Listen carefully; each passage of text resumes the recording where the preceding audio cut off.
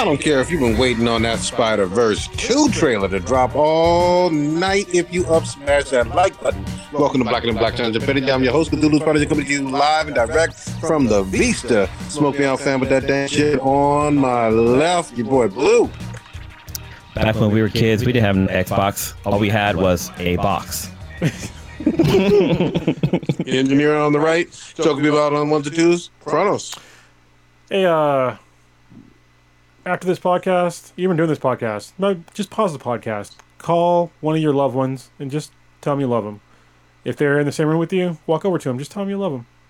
You know, I've had some difficult times over the past couple of days, and appreciate what you got, man. It's just, yeah, appreciate what you got. I'll leave it at that. Good shit, good shit. All right, we back up in here. No old ninja. Stitch may be joining in at some point. We'll see.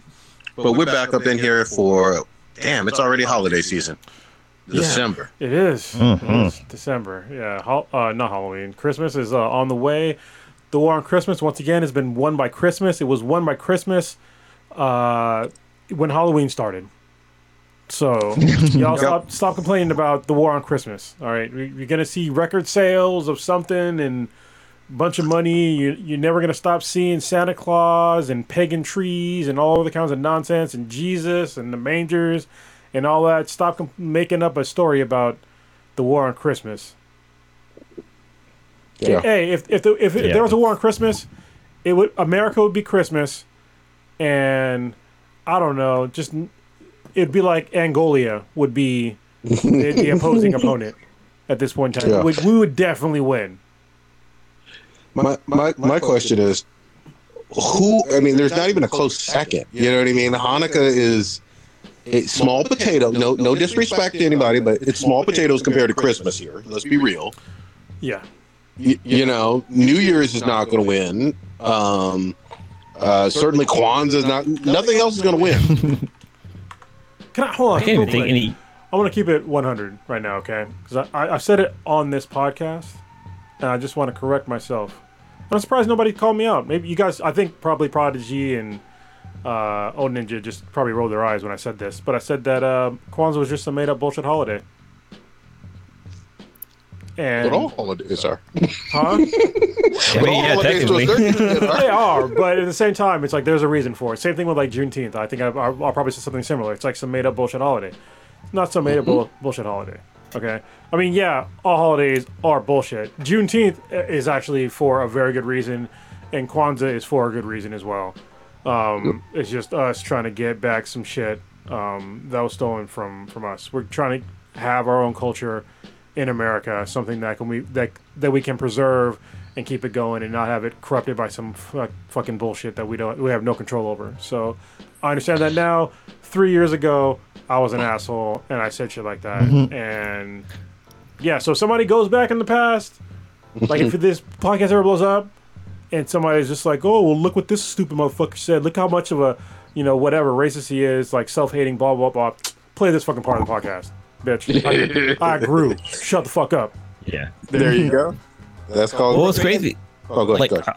No, I was just gonna say, like I mentioned on the podcast before, like either I forgot what Juneteenth was, or like I never truly knew what it fucking meant. I just felt like it was fucking Christmas in July or in June or some shit like that. Like I never knew the actual historical reasoning behind it. And once I finally did, I was like, holy shit, like.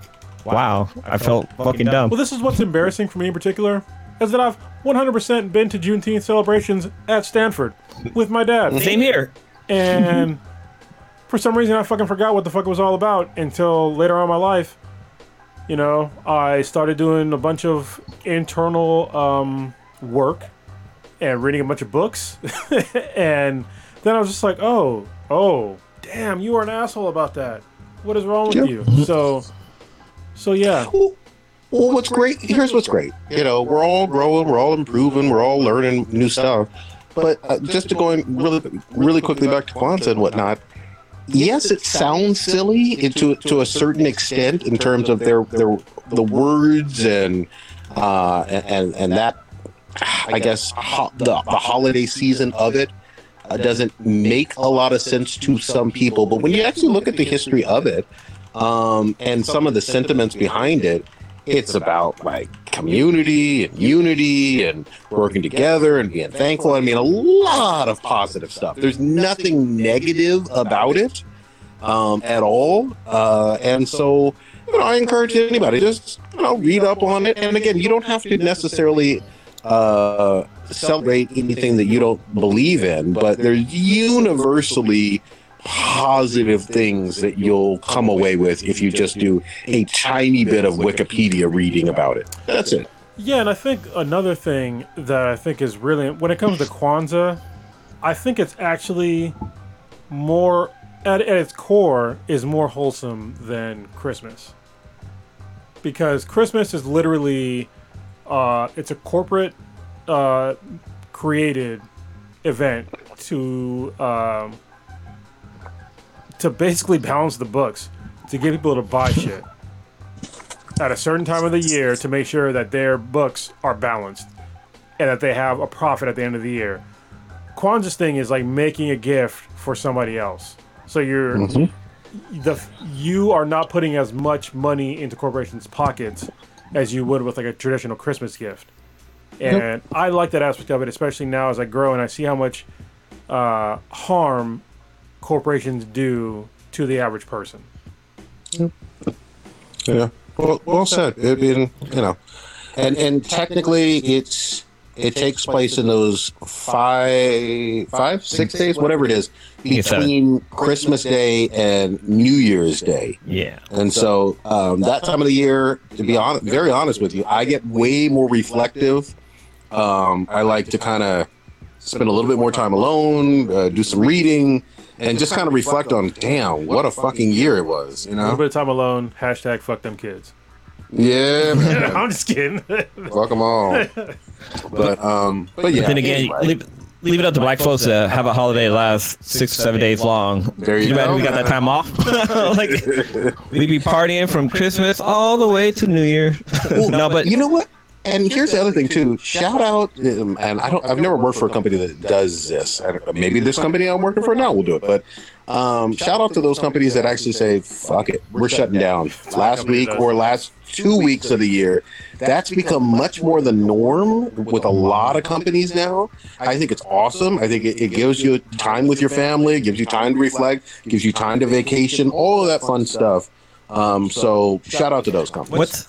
What's crazy is that, like, I was working at Cisco at the time, and like when companies started first doing that, but it was mainly because to cut back, because like companies save money when you not have to pay or without having the buildings open or whatever. But dude, it was weird because I had like a good 10 days off straight, and it was like, what am I gonna do? I'm so used to like working during this time that I got so used to having that week off that once I got into a company that doesn't get that week off, it's like, dude, like what the hell is wrong with you guys? Come on.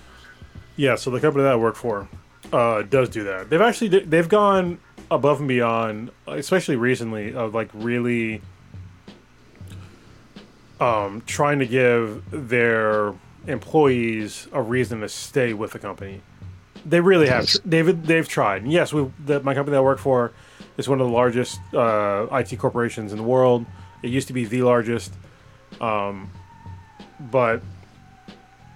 And they've had layoffs, but every year that I've worked for them, they have a holiday shutdown. It's usually between a week and a half and 2 weeks, depending on what days Christmas and New Year's fall on. This year, it's like a weird one because it falls on I think a Saturday, or Friday or Saturday or something like that. For Christmas and New Year's, it's weird. But what they do is they give you, I think it's 80 hours of what's called, I forget what the fuck they call it, but anyway, it's time just for the holiday shutdown. So they shut down the entire company, but they give you time in your time off for that time off. So you're not using your own time to do that. That's cool.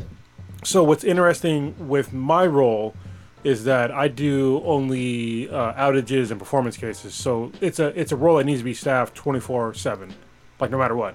Because if something goes down, we need to help them bring it back up. The performance cases can be an issue too.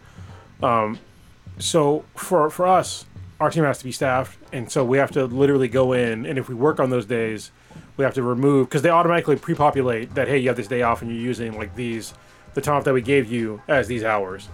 And so for us, we have to go in, if we're going to work on those days, we have to remove that time off thing, and basically they pay us double time. And double time at my salary is pretty fucking significant. So this year, I'm going to work my exact same schedule, because I work Sunday through Wednesday, and all the holidays for this time frame is not on my days that I work. Taking off, I'm not taking off any days, so I'm going to get paid basically, I think it's like 80 extra hours or something like that. That's nice, man. That's wonderful. Yeah. Because it all weeks helps. to work in a week. Yeah. It all helps. Damn, we just jumped. We did. We fucked up. I was going to say, we jumped the gun. Oh, yeah. First chat. First in the chat will be Crispy Crawler. Thank you very much for being the first in the chat, and also my boy Mike, dude from the Marine Corps. Love that dude. So we used to have some crazy parties in Riverside at a house that used to be owned by Disney. So what the fuck? Yeah, Walt Disney. Yeah, the Disney Corporation. Oh wow! And they had the craziest backyard with like this slide and a fucking jacuzzi that overflowed into the pool, and you could walk into the pool. There wasn't steps. It was like it was crazy. We had a bunch of parties there. Anyway, that's a whole different like conversation. And the listener of the week would be Brittany. So thank you very much. You listened a bunch of times. Wait, is Brittany bitch? No. Hey, she doesn't have conservatorship anymore, so she can do what the fuck she wants. It's not Brittany Spears. She's like, I want to listen to 5 black guys. Brittany with a Pikachu hat. So I see you, Brittany, with the Pikachu hat. I can only see that because that's your profile picture on SoundCloud. So thank you very much for listening to us. We appreciate it. Leave Brittany alone. you got that camera angle going too, and the lights and stuff. It definitely looks like that dude. Mm-hmm. Oh, you're talking about the person? Yeah. The way Prodigy has camera set up in like the background. You gotta put it up like with the blonde hair. Like that. I wonder they need to do like a thing of like, where's this person now? Hope they're doing okay, because their mental state was not okay. Those early or mid-aughts YouTube stars. Real quick, when I just talked about that house, the Disney house, Mike just said in the chat that the person who was related to the person that owned the house is literally just calling them right. It's calling him right now, which is hilarious. What the fuck? Yeah. Okay. Yeah. Good shit. Oh man! All right, guys, we got to jump on in. We're a little late. We rocking and rolling. Are we doing any pouring out of malt beverages? Yeah, there's one on here. Well, there's 2, but I'll say the first one, and if Stitch comes on before I talk about this one, then he'll say the next one, or one of you guys can like talk about the one you guys know what I'm talking about. So anyway, yeah. So we'll give an RP to Bob Dole. Bob Dole. Blue got it. Everybody else that are young is like, what the fuck are you guys talking about? Why'd you just repeat Bob Dole? Well, you're young. You gotta like nod your head down too when you do it. He was a presidential candidate. Anyway, Robert Joseph Dole was a World War II veteran that survived life-threatening injuries to become a U.S. senator. He was a former Senate Majority Leader and in the 1996 Republican nominee for president, where he championed expanding the federal food stamp program, bringing awareness to disabilities, and sending U.S. troops to foreign conflicts, which that's not a great thing. But anyway, even after retiring from politics, after losing the presidential race to Bill Clinton, Dole didn't shy away from the limelight. He took on a new career starring in television commercials for Viagra, Visa, and other brands. He also kept his commitment to his fellow war veterans, spending Saturdays well into his 90s greeting veterans who visited D.C. In February of this year, he announced he had stage 4 lung cancer, and he died in his sleep at the age of 98. That's an incredibly long life. shout out to anybody who's been pushing dick pills since the 90s. That's awesome. You know, I'm fully in support of all my dick pill, promoters. But yeah, I just remember when I think it was Tupac that shouted him out on some song. He was like, Bill Clinton, Mr. Bob Dole, you too old to understand the way the game's told. I was like, man, that shit was great. That's what I always think of when I hear Bob Dole. You know? Well, the crazy thing is, even in that song, when he was talking about, Bob Dole not really understanding things, like Bill Clinton did way more harm than I think that Tupac even understood. Like him championing the Crime Act did way more harm to the African American community than, I mean, I'm trying to think of the last thing that I'm trying to quantify it, but it did way more harm. So we had a lot of progress since slavery. Okay, we're on an upward trajectory. Sorry, that ding that you heard, which the rest of you guys didn't hear, it was Mahai Blurred once again using Super Chat to donate to us. So thank you very much for donating to us. Shout out to Mile High. We appreciate it. Always, fam. So always. He's invited to the cookout. Since slavery, we're making progress. We had the Civil Rights Act in the 1960s. I think it was 64. Pretty sure. Upward trajectory of like getting life better for African Americans. And then we had Nixon talking a bunch of shit about black people, and then we had the other fucking guy's name. I'm trying to remember his name. Reagan started the war on drugs. That's another dip. And then we have the crime bill. Huge fucking issue with African Americans and the legal system. And people at the time, people loved Bill Clinton, especially black people. They loved Bill Clinton. But he did way more harm, especially as a Democrat, than any other person has done, especially given like the way that things were going at the time. And now looking back on it, it's like, man, he did a terrible job. And when somebody brings it up, he gets fucking viscerally angry about it. And it's like, but you wrote the bill. And when I think about like that kind of shit, it's like, man, there's no getting around that. And when I talk about the crime bill, it's not just him. It's his wife, and it's also Joe Biden. There's a whole bunch of people. That's one of the majority reasons why I did not vote for Joe Biden was because of the crime bill. Because like it did a lot of harm, and you didn't talk about it enough. That hey, like I understand people make mistakes, but you need to address those mistakes and talk about it and like apologize and do the things that need to be done to reverse the harm that you did. And so far, Joe Biden has not done that. Like he hasn't. Yeah, I don't have any problem with anything you said. I think it's an important part of history. I don't shy away from any of it. I want to also highlight the fact that, this is, regardless of party, politicians love to scapegoat and attack the very easy target of black males. Yep. And that's who is primarily black and brown, but primarily black males as uber criminals and over police them. Super criminals. Huh? Yeah, super criminals, uber criminals, over police them, throw away the key, have harsher sentencing, have creative laws on gangs and violence and drugs and graffiti and anything else to try to over criminalize and over penalize from a legal standpoint young black males. And so you're right about that. I don't have any problem with that history. That's factual. I would just say, and again, I'm not criticizing Bob Dole per se. I just, when I go back to that one Tupac lyric, he put both of them in. He put both of them in there because didn't he die in like 90? He died in 96, right? 96? I think 95? so. So yeah, obviously it doesn't have context, but yeah. Yeah. But So I'm also not trying to elevate Bob Dole. I mean, he probably would have done a shitty job too.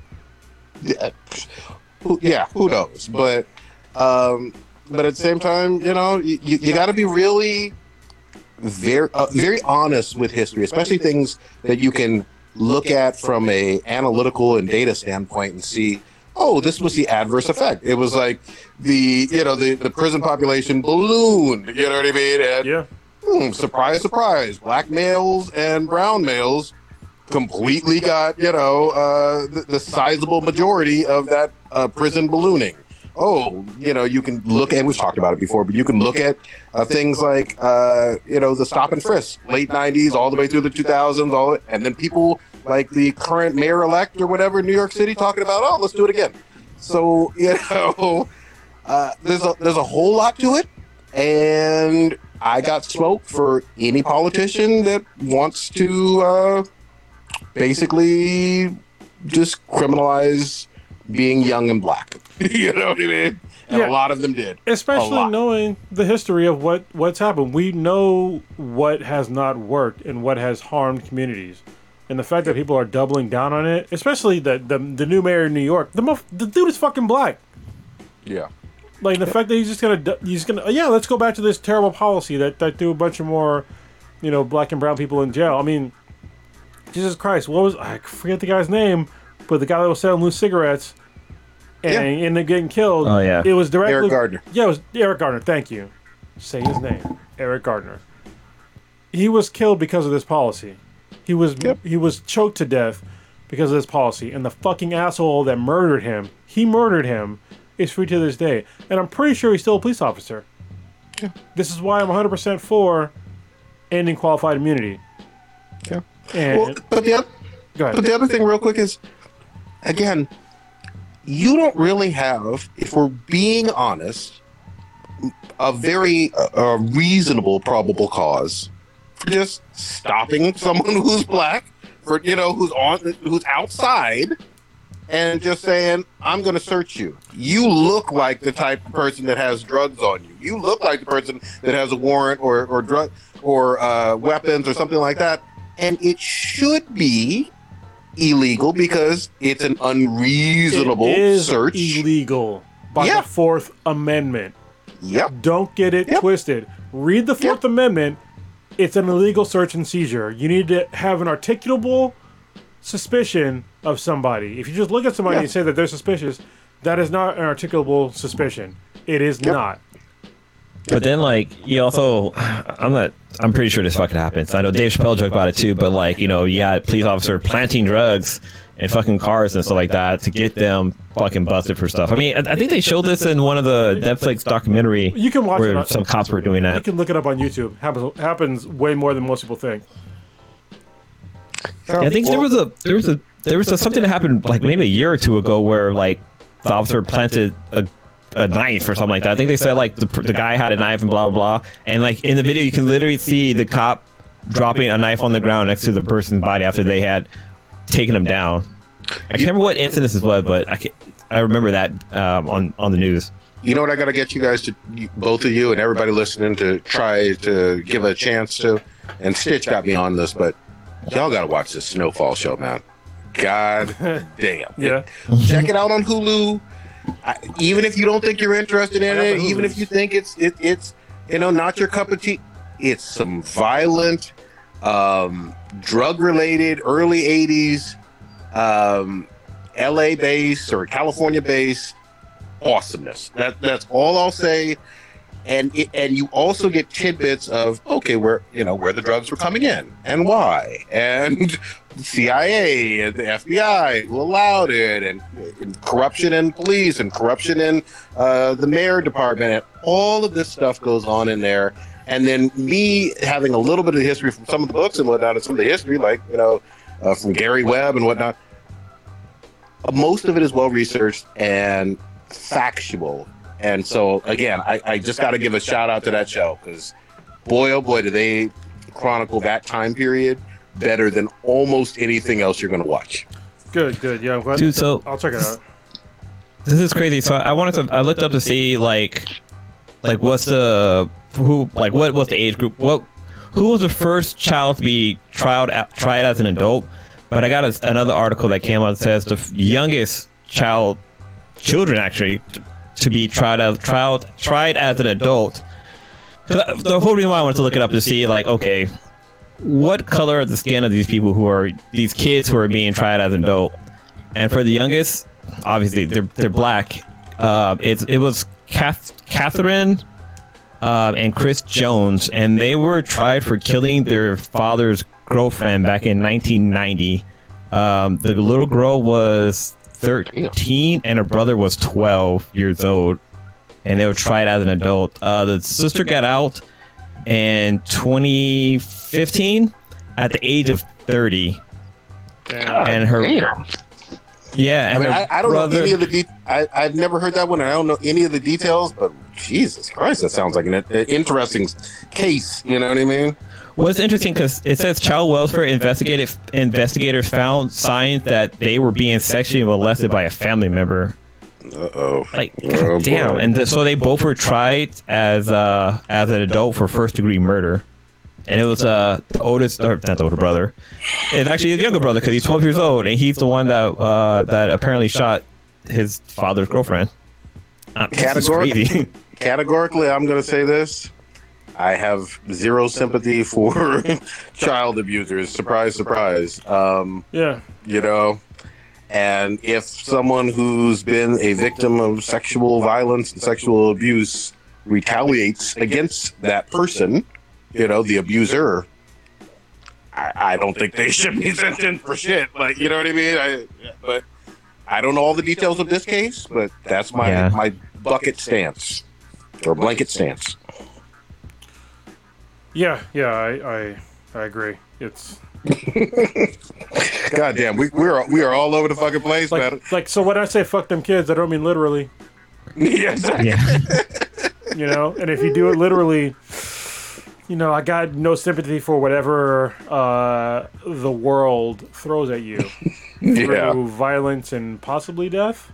So, yeah. What's crazy is like these kids have been in jail since they were basically fucking babies, and like how did they come out into the real world? Like they don't have that. They don't know how to interact with people. Like, you know, how do I ask a girl out on a date? Like, you know, what kind of drinks should I get? Like, this is fucked up to be in jail for that long at that young of an age. Yeah. Damn. Yeah. All right, guys. Shit. Okay. Or do you want to do that other one, or we gonna? One of you guys go ahead. Okay. Why don't we save it for? Let's save it for your. Yeah. Yeah. All right. So what should we get into first, man? There was a whole bunch of Spidey news. You want to start with? Yeah, man. Stuff? Let's do it. First and foremost, obviously we got the big movie dropping. I don't know, in a week or so, but. Man, we got a trailer, for goddamn it, for Spider-Verse 2 Part 1 or something, right? Into the Spider-Verse Part 2? Yeah, it's Part 2, which is Part 1. I mean, it's 2, but it's Part 1 of 2. God damn it, get the official title. I fucked it up. You keep talking, I'll get the title. All right, but yeah, so they dropped the trailer this week, and it starts the way the first one ended, but there's a lot of changes in the trailer because in the original one, Miles was in his dorm room, but in this one he's at home and he's actually older. Like I've watched a bunch of other videos of them comparing the two videos, and like this is an older Miles. Like he's probably more later in his teenage years because he's taller, his hair's growing out, and this and that. And real quick, it's Across the Spider-Verse Part 1. That's what it is. Yes. Which I'm wondering if it's going to tie into Far From Home because we got multi-universal shit happening there, as well as like WandaVision and as well as Loki. So I wonder if all this shit's going to play into one big ass fucking crossover event. Because I mean, they're setting it up. I mean, it's the fucking brightness down there on the wall that we're going to get like some crazy ass shit happening. I got a feeling, and this is, you know, based on absolutely nothing. I don't know anybody that's working on either one of those movies or whatever, but I got a feeling they're going to keep the Spider-Verse because it's animated and because technically Miles is the lead, I believe still. I think they're going to keep it separate at a high level, but I think you're going to get more Spidey characters. Well, if you think about this, because Tom Holland's Spider-Man is getting an animated version on Disney Plus. It's going to be a homeroom or something like that. Yeah, it's coming out. They announced it during Disney Day. So they're making an animation version of that, but then also Into the Spider-Verse, like the not Miles Spider, but the Spider-Man from the other universe was basically Tobey Maguire. Like there's like scenes where like it was pretty much stripped from the movie. Like there's a scene where he's like dancing and stuff like that. Oh no, it was actually, I think it was Miles' Spider-Man because I can't remember now. Miles' Spider-Man that died was blonde. Yeah, but you remember how, like, you know, when the intro, the guy talks about how, like, he did, like, questionable things, and, like, there's a scene where he's, like, dancing, and it's, like, pretty much the same dance that Tobey Maguire Spider-Man did in Spider-Man 3, where he's, like, infected by the Venom. Yeah. Yeah, there's a lot of nods to the original Spider-Man movie inside of this one. So, I mean, inside of Spider-Verse. Yeah. So, I don't know. I think it's there. I think they can put it together, and plus we have like during the trailer, there's a bunch of little Easter eggs that were thrown around. Like we might see Spider Woman in there. Spider Woman, yeah. Yes. There's gonna be Indian Spider-Man. There's gonna be Spider Moon. Or no, no. There's gonna be the China. Is it Chinese or Japanese version of Spider-Man? The one that has the fucking mech. Oh, I think that's the Japanese one. I think. Yeah. So I mean, there was a lot of little Easter eggs in that, and like there's the possibility is there. Plus, we have Morpheus coming out, so we can do with the whole the spider vampire guys who are like looking for the spider people to be able to suck out their powers from like the comics. So I mean, it's anything is possible. They can go any way they want, to be honest. But I don't know. I thought the trailer was fucking dope. I'm down with it. Big shout out to Poe Dameron. I think he's playing the voice for Miguel O'Hara, Spidey 2099. Yeah, so that was really cool to see. Looking forward to seeing that. He's doing like a lot of Marvel things. You know, he's doing that, and he's also doing Moon Knight. And there's another one too. What the fuck else did he do? Oh, wasn't he in Dune? I thought he was in Dune. No, right? I'm talking about Marvel. Oh, I don't know. He did like another Marvel. Oh, it was Apocalypse. Jesus Christ, come on, man. Oh yeah. Which was not. I mean, it's not a great movie, but you know. I refuse to call him anything but Poe Dameron. That's just He was great in Dune, though. Y'all watch Dune? I still need to see that shit. You need to watch it. It's literally one of the greatest sci-fi movies of this generation, easily. Like it was one of the greatest sci-fi movies of like recent memory. Nice. Yeah. I did watch it again because honestly I wasn't watching it full heartedly, and I felt like some stuff probably went over my head. For Doom. Yeah. Dune. No, I get it. It's one of the ones that. So I think that we're all used to. If you're watching something at home, we're used to doing other things as we're watching anything, and Dune is not one of those sorts of shows that are movies that you can like be on your phone and expect to absorb the information that's coming in. It's not, because they condense a pretty long book into a movie, and they condense it. It's even still going to be in 2 movies, and it's a single book. So yeah, but it's like a lot of information that they're still condensing down, and there's like stuff that you're not going to pick up on if you're not actually watching it, because if you're just listening and not absorbing it, like you're not gonna get it, because there's like a lot of political shit.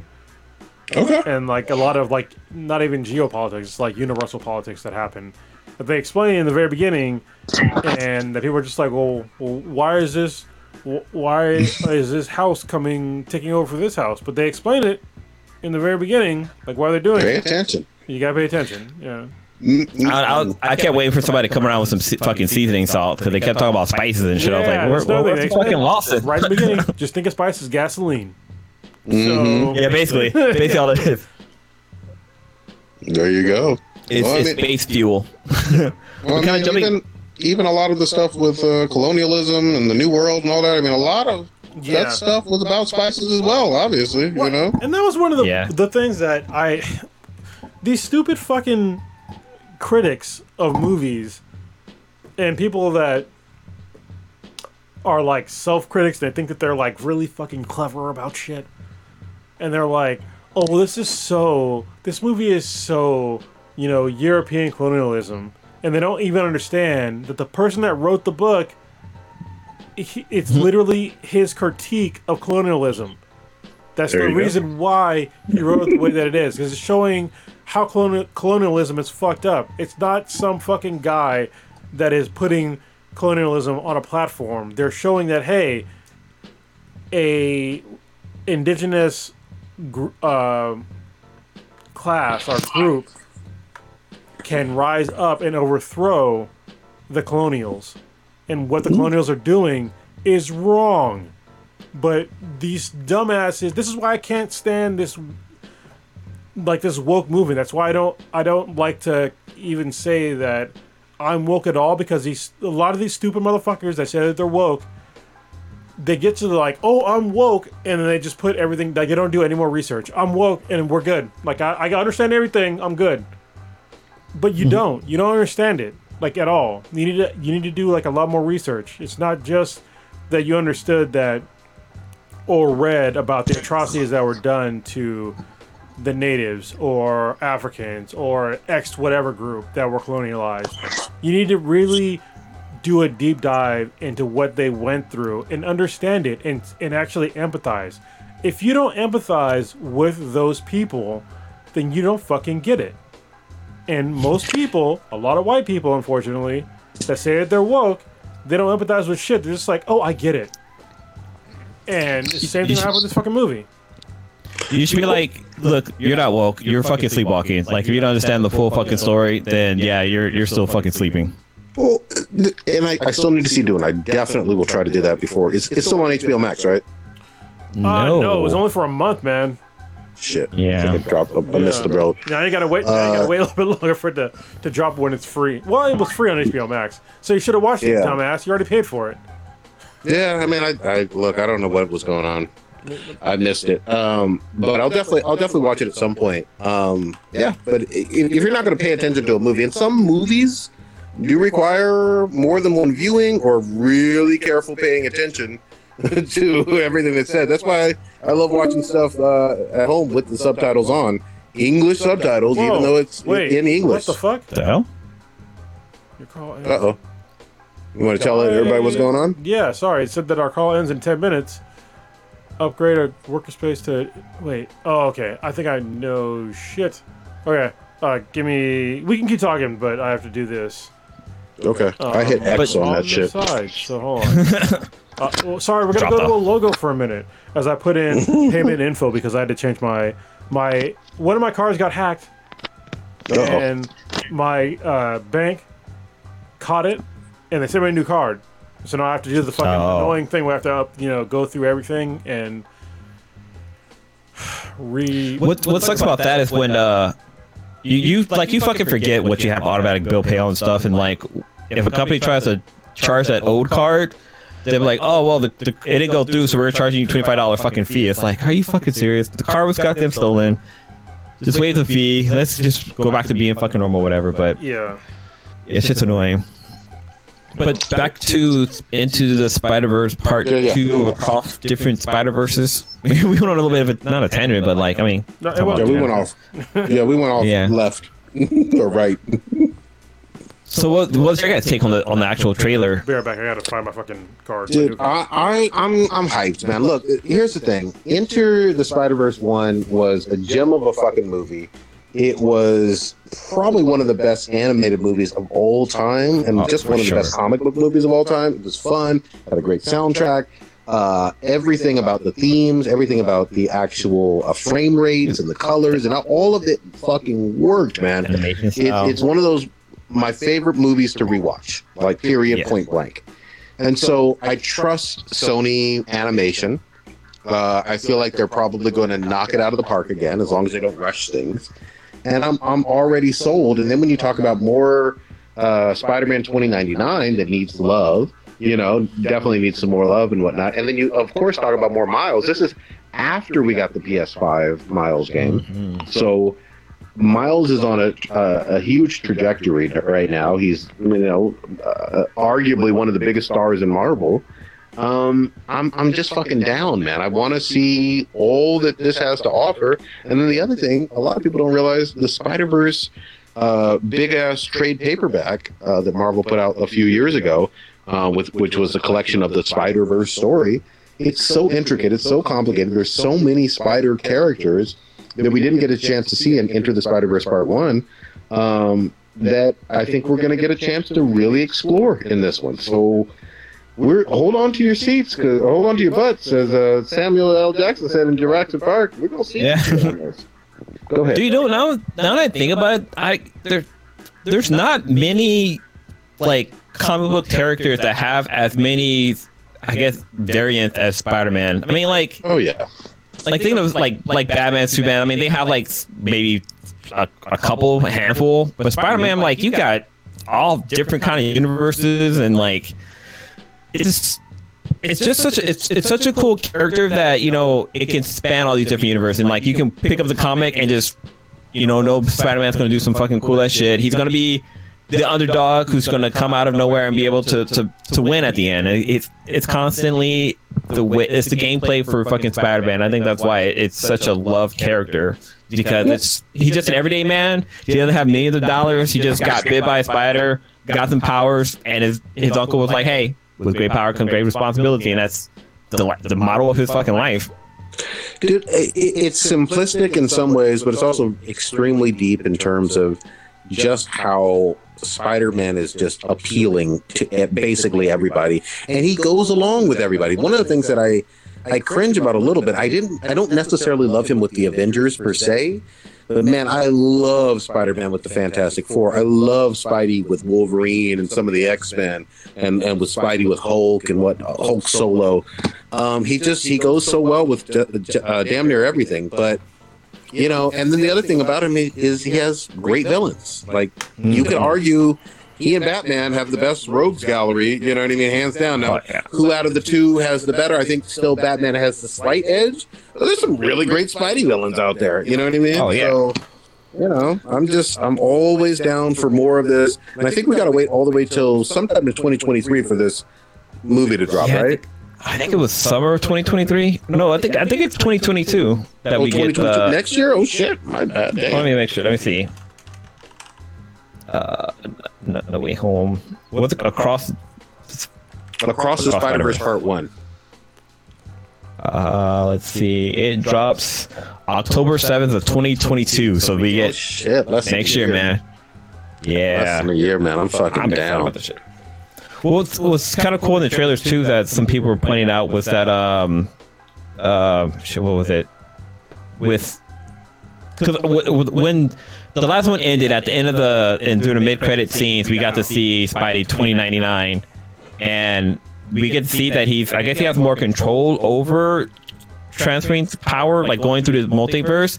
But like we get to see we see him and Miles fighting as they're jumping around through different universes, and it's like, okay, what the fuck is going on? Like, you know, what did Miles do? Did he go back in time and have sex with his grandma or something like that, and just change the whole time like Barry Allen or like Marty McFly? But I'm really interested to see, why are they fighting? Like, what did Miles do? Because Miles is just a fucking kid. He just barely got his power, and now he's fighting some Spider-Man from another universe or another verse or whatever. I don't know. I'm super excited for this. This is going to be a lot of fun. Plus, Kronos, get in here. What do you think? I want to know I want to know who's doing the soundtrack, because they better bring back Kendrick Lamar. There you go. You're talking about the end of the Spider-Verse too? Yep. Yeah. Yeah, I mean, I loved it. I've said it multiple times on this podcast, but when I watch that movie, I constantly think about, why do we have live action comic book movies? Like, seriously, it was so much more enjoyable watching Into the Spider-Verse. Don't get me wrong, like, I love the MCU, I love the whole Marvel, like the Avengers thing, like the whole build-up, it was great, but when I watched Into the Spider-Verse, when I saw the characters, I wasn't thinking like, oh, that's Robert Downey Jr. I saw him in, this other movie, or oh, this is Chris Evans, I saw him as, in this other movie, or oh, this is, whoever I saw this movie. I saw literally the characters that I expected to see, pretty much perfectly drawn into the Spider-Verse. And yeah, some of the voices were, celebrity voices, but it didn't take me out of the experience of the movie. But in these other movies that are live action, it takes me out for just a second, just a little bit. But in the Spider-Verse, not at all. It was so much more enjoyable to like not think about that. It's like, this is just literally a comic book movie. It's a comic come to life on screen. And especially all like the little things they did that were like comic effects, like when they would hit certain things, they would do like the effect of like pow or whatever, but they're like really subtle. You know, in the spider tingling, like you do like the thing, you know, and you don't get that in the MCU live action movies, but in the Spider-Verse you get that. And there's a go ahead. I was just going to say the other thing.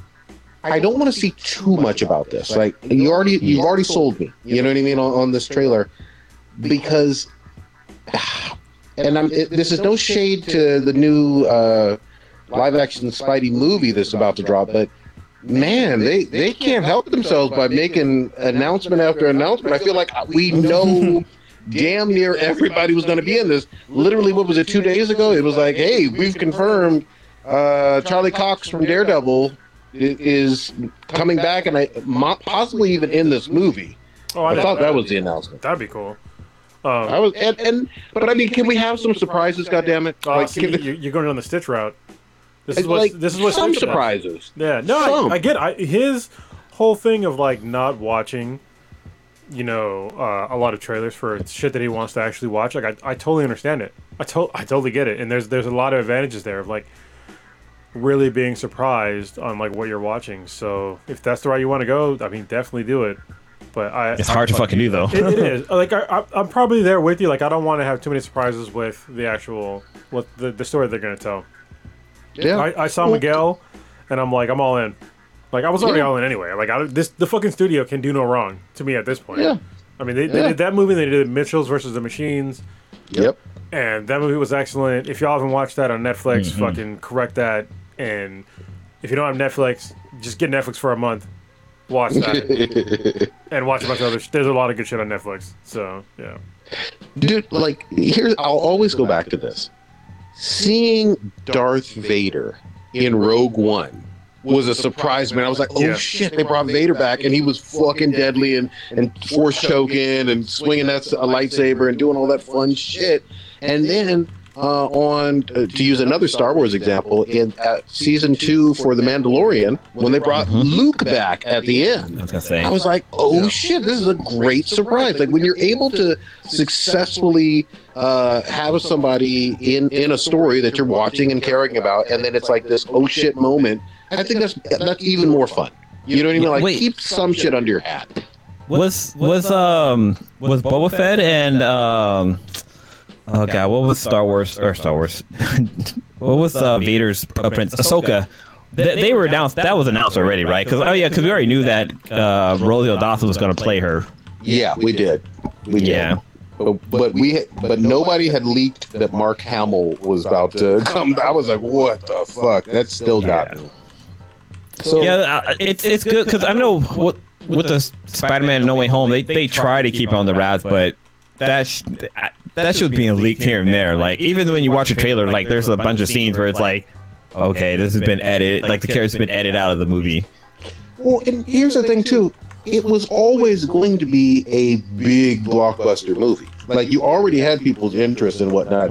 I don't think the additional releases, some leaks, but some by the studio, necessarily help per se. I think it's more about the fact that, you know, y'all can't keep shit under wraps, even with NDAs and even with, you know what I mean, all the tight security of a multi-billion-dollar film and whatnot. So, you know, and again, it's no shade.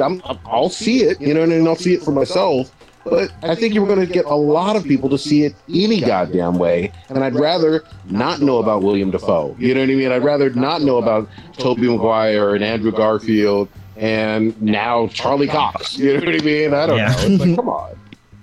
Well, you know what's interesting is that probably one of the biggest like celebrity, like I guess it wasn't really a celebrity thing, but in Tropical Thunder, that Tom Cruise was in it. like that shit blew my fucking mind. Like I was like, wait, Tom Cruise is in this, and he's fucking like a fat like agent. Like that shit was so fucking funny. But like, yeah, it's cool when some shit are under wraps and you don't see it until the fucking movie drops. It's like, holy shit, like wow, my fucking mind is blown. I wasn't expecting this, but I'm getting it, and I love all of it. Yep. Totally down for it. But at the same time, it's awesome because we all liked Charlie Cox's Daredevil. It's awesome that he's going to be in in either MCU movies and or TV series or whatever they're going to do with him. Good for him. He put his heart and soul into that fucking role. And I hope that they bring back Kingpin in some way or shape or form or whatever as well. I liked a lot of those fucking characters. They were fucking awesome. So right on. I love Jessica Jones. Like I really hope that Kristen Ritter, I think is her name. Ritter. Yeah. I hope she can reprise that role because I don't know why, but that character did something for me. But a lot of the characters like Luke Cage was really good. Iron Fist was horrible, but Luke Cage was still good. like, I mean, fucking Shang-Chi made up for like the kung fu shit. Like, it was, Luke Cage, not Luke Cage. Yeah, Iron Fist was just it was really bad. Like, they gotta make sure that guy doesn't come back. I mean, I guess he was an okay actor, but it's the directing and fight scenes where it's his fighting choreography. Like I get it, it's difficult, but I don't put it on the actor. I put it on the choreography team because they put together all those fight scenes. So you know what? Now this may or may not be true, but I heard or read somewhere that the fight choreographers were embarrassed, obviously with the show. But they put some of that heat back on him of not even showing up to practice, you know what I mean? Or showing up for the training and putting all his effort into it. So, I don't know. Sounds familiar. So, it is what it is. Also with the writing, too, like, it's something that happened in Spider-Man Far From Home or whatever. Basically, like, he just kept telling everybody his fucking secret identity, like, hey, I'm the Iron Fist, I'm the Iron Fist. Like, everywhere you were, I'm the fucking Iron Fist, I'm the Iron Fist. Or like in Spider-Man Homecoming, like, you're sitting inside of a fucking bar in your superhero costume, wearing no fucking mask, with all these fucking strangers around you. That shit bugged the fuck. Like, not every Spider-Man movie, but every one of Tom Holland Spider-Man movie, there's always something that fucking irritates the shit out of me. The first one was that goddamn boat. When he splits the boat in half, boat floats with fucking buoyancy. That shit would have sank like the goddamn Titanic, like a goddamn stone. But somehow they would put it back together and continue to float. Like, get the fuck out of here. Every time I think of that, it just fucking irks the shit out of me. Yeah, damn. And Blue is correct. If you split a boat in half, it definitely would sink. Like, it's made out of metal. So, and I've been on a boat made out of metal. Like, if you watch the video, the water's fucking rising. The water should have rose a whole lot fucking faster than that. That shit should have sunk like a goddamn rock. Like a metal boat. Movie's gonna movie. Yeah. I mean, also he's a superhero that is doing superhero shit. So we already suspend our disbelief. Yes. Yeah. There you go. Fuck that. That's physics. The other one I will say, dude, I'm fucking cautiously optimistic, but deep down I'm really fucking hyped for this Matrix movie. Yeah, me too. Yeah. Dude, I got like, I don't know, like butterflies and shit when I saw that trailer for that shit. I was like, God damn, this is giving me 1999 cyberpunk kind of nostalgia, goddamn it. I need this. What's cool with the recent trailer that dropped was that they take clips from like the original one, like, you know, Neil sees Trinity leaves the restaurant and like it just triggers like a memory of his, and it's like, fuck man, like all these different kind of crazy shit that is happening. It's like, just I don't know if it's maybe a nostalgia or it's like, you know, I want more to the story of the Matrix and like to see like exactly what happened after Mr. Smith fucked up the whole fucking thing. You want to hear my hot take? What you got? This is my theory about the Matrix Resurrections. Is that we already know that they are stuck in a loop of events. So they already explained in the previous movies, if y'all remember, go back and watch the movies, that they literally they will only do the Matrix in a certain time period. It's in like the 90s, and then there's going to be a catastrophic downfall of the Matrix, and they do it all over again. And they let the humans rebuild their society outside of the Matrix, and then they know exactly where they are, and they go and destroy them, and they know the one's going to be there, and they're going to destroy them, and it's going to start the Matrix all over again. So what I'm fairly certain is going to happen is that the vast majority of people that are in the Matrix are just recycled people. So they keep regenerating the same fucking people over and over again in the Matrix, because you only have so much genetic material. Because if you had an apocalypse and everybody died and people aren't fucking naturally, then having like a bunch of like, unless they're paying super attention to, you know, genetic diversity, you're gonna end up with the same fucking combinations of people over and over again. And why would you? If you're everybody's a fucking clone. Yeah, if you're a robot, like why would you give a fuck? Like all you care about is the warm bodies. So I like that. I like that theory all the way around. The one thing I will say, because I rewatched the first Matrix fairly recently with my kids, it's comical to me, and I'm not a huge tech guy, so you guys know way better than me, but like the whole thing of you gotta find a analog phone or whatever, otherwise you can't log in or can't go online, or can't, you know. I think that's, unless you put it in the 90s or, you know what I mean, it's gonna seem weird to modern audiences. No, it's, so hold on, Prodigy. No, it's not, because in our lifetimes we went from having actual save points in games to no save points in games. Yeah. So, like, literally, like, in our lifetime, we had games in, like, the 90s and throughout the 2000s. It's a recent thing of autosaves, okay? Well, you used to have to, like, literally go to a point to save your game. So Yeah, but what I'm saying, though, is literally most of the movie, the first one, go back and watch it, they're looking for a payphone. You know what I mean? Like, and so many people are used to now every man, woman, and child basically having a cell phone in their pocket. That's the, you know. But even then, even in the movie, they still had cell phones. Yeah, they definitely did. It's just, it's rarer for everybody to have one in 1999 than it is like right now. And then the cell phone itself wasn't able to help you get in and out. You know what I mean? You had to find like a hard line, remember? Yeah, like, it also lends to the whole like the loop thing of like they have to have it in this certain time period because this is when things were like easier to like, because obviously if you had the Matrix and then you had technology of VR, like that would put a fucking huge strain on the Matrix, you know what I mean? Yeah. And like widespread internet and like all these other things. So like it's super easy if they write it correctly. It's super easy to explain all this shit away. Mm-hmm. Pod 300's been in VR for fucking 300 hours, and all he's doing is watching porn. VR is like it's so crazy right now though. We're at this precipice of like first of all VR, and then like replacing parts of our bodies with like cybernetic things, and like implanting machines into our body, and people just they don't get it. Like it's when I reflect on my life, I get very sad that I'm probably gonna fucking die just before literal immortality on some level.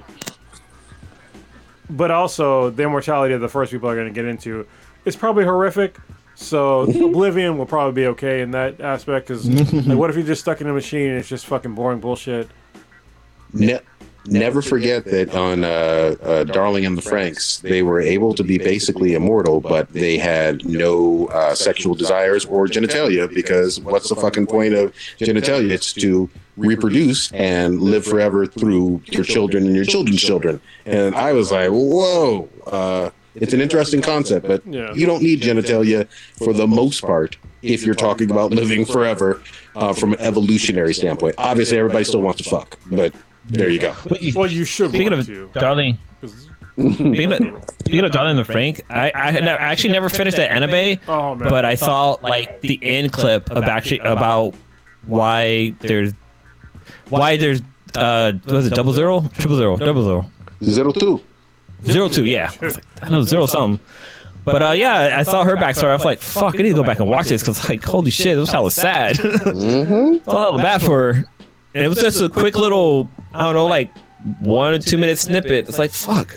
Yep, man. What have I not done with my life? But also, let's just be honest, okay? Like, now that I'm older, Darling in the Franxx is super pervy. Yeah. Oh, yeah. And, like, yeah, we knew it was pervy. Like, while I was watching, I was like, it's kind of pervy, but it's also understanding that they're kids and it's pervy makes it, like, extra weird. So I kind of don't want to go back and watch it, only because I know that, like, they were like, I think they were like 13 or 14 or something like that. Something like that. And, like, having, like, a girl in the doggy style position and the guy, the boy being in, like, the dominant position, holding the controls. It's fucking pervy and gross. Same thing, like, if you go back and watch Evangelion. Yeah, I was about to say. You know, it's fucking... It gets gross in when you go back and, like, really think about it. So... yeah. I went back and watched... No, I was just gonna say, like, I went back and was watching Trigun, and, like, Vast Stampede was like a goddamn fucking perv. Like, it was hero saving people's life, but he was like a perv. It's like a lot of anime characters, like the heroes that way, like they're kind of on the pervy side. Like even like a newer anime, like if you look at Seven Deadly Sins, that's on Netflix. Like the main badass hero guy, super fucking perv. I can handle the comedic effect when it's 14 high school, which almost all, not all, but almost all animes are high school characters, and it's another high school age, like same age, you know what I mean? I'm like, okay, it is what it is. When you get into adult and high school, that's when I'm like, nope, shut this whole thing the fuck down.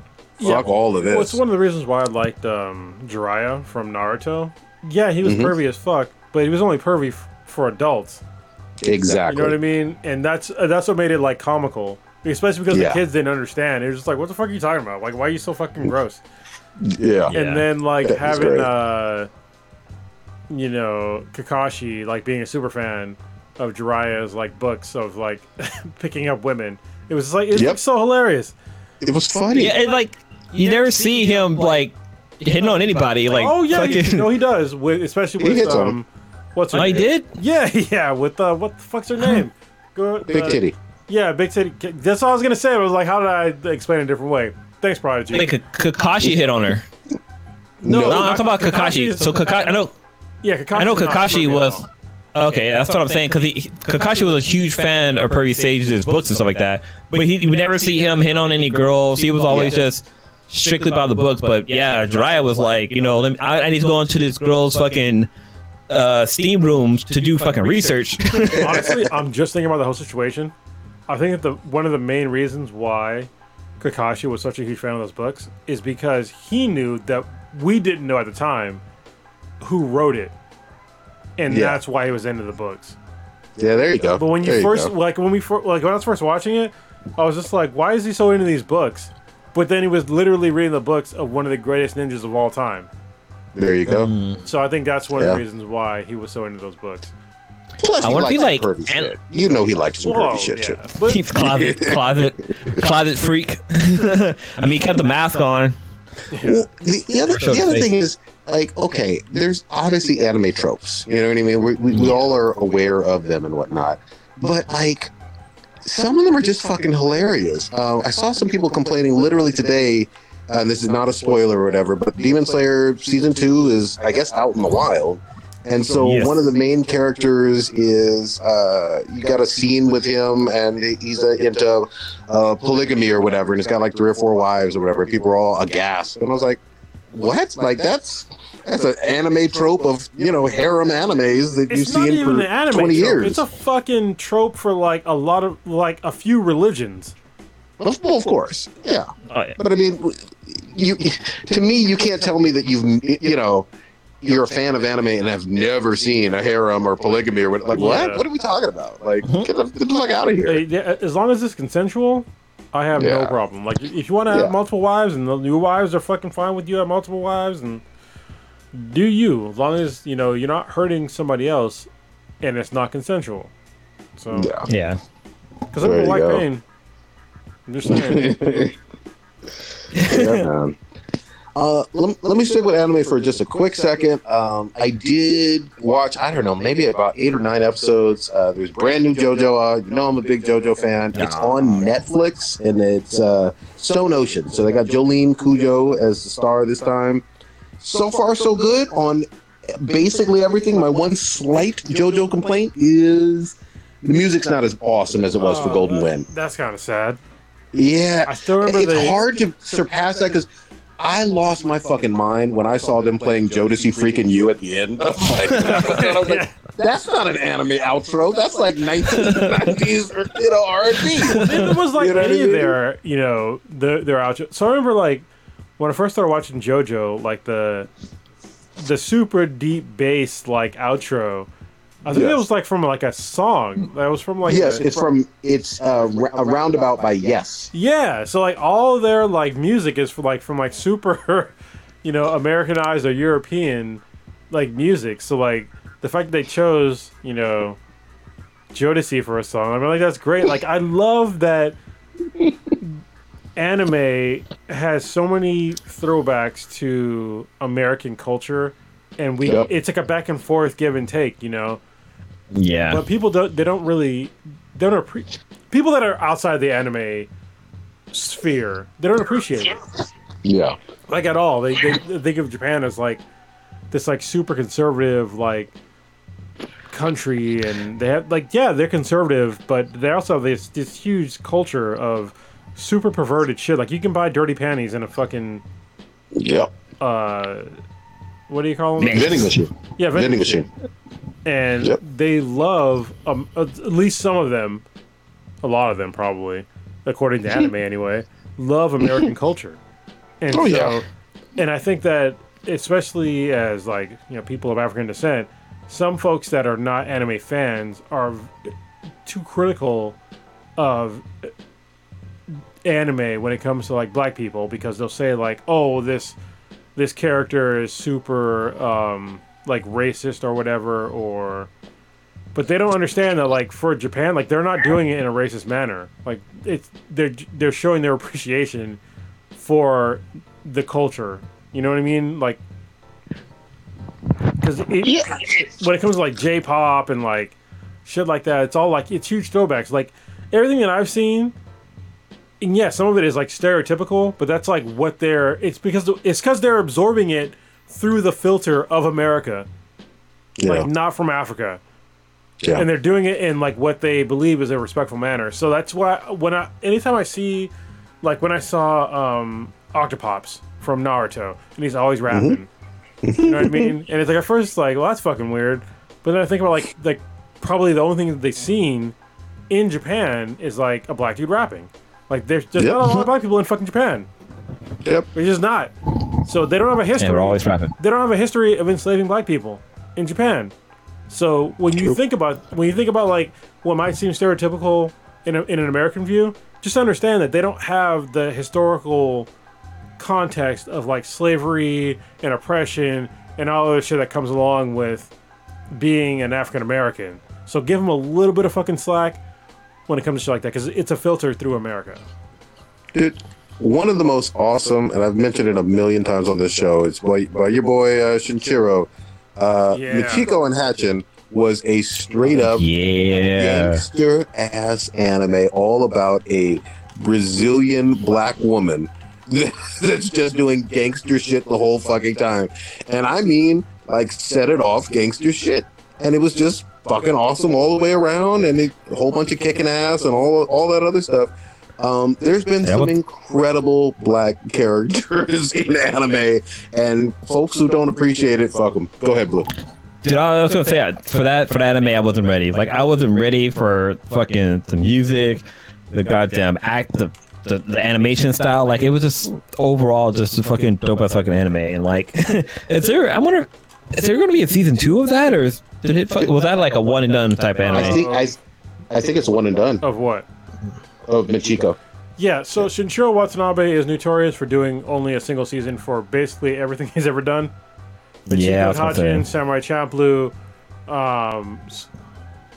Cowboy Bebop, and what was the one with The Outlaw? the girls that were like artists? Carol and Tuesday. Carol and Tuesday. Thank you very much. I knew you had it on the tip of your tongue. That was on Netflix, right? Mm-hmm. Yeah. So he is notorious for doing just a single season, but it's okay because I think all of his work I love, and I'm fine with him just doing a single season. Like if that's the story you want to tell, I'm good. Mm-hmm. Yeah, I mean, look, we only got one season of the brilliant interspecies reviewers, and so you know what I mean. Sometimes that happens. Also, High School of the fucking Dead, like That was a good one.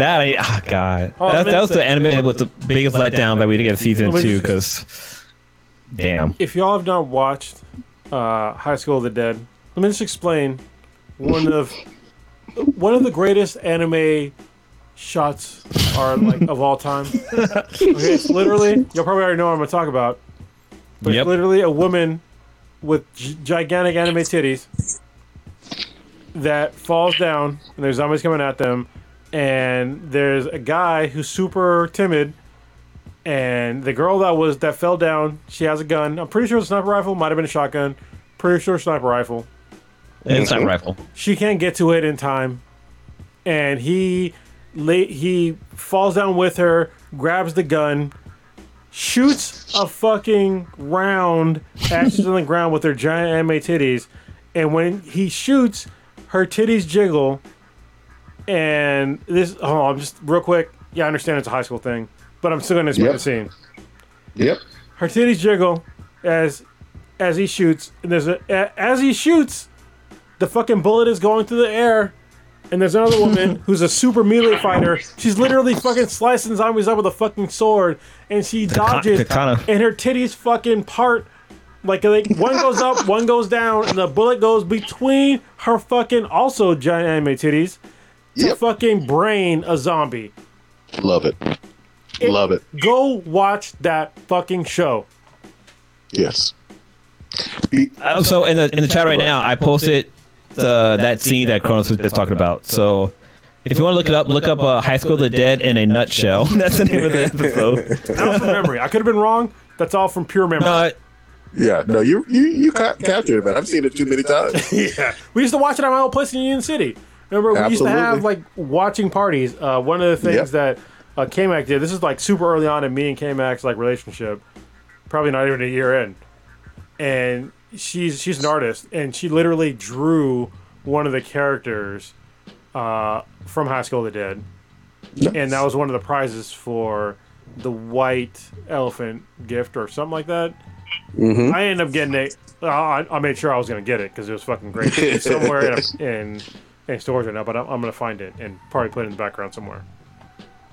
Before I forget, Right.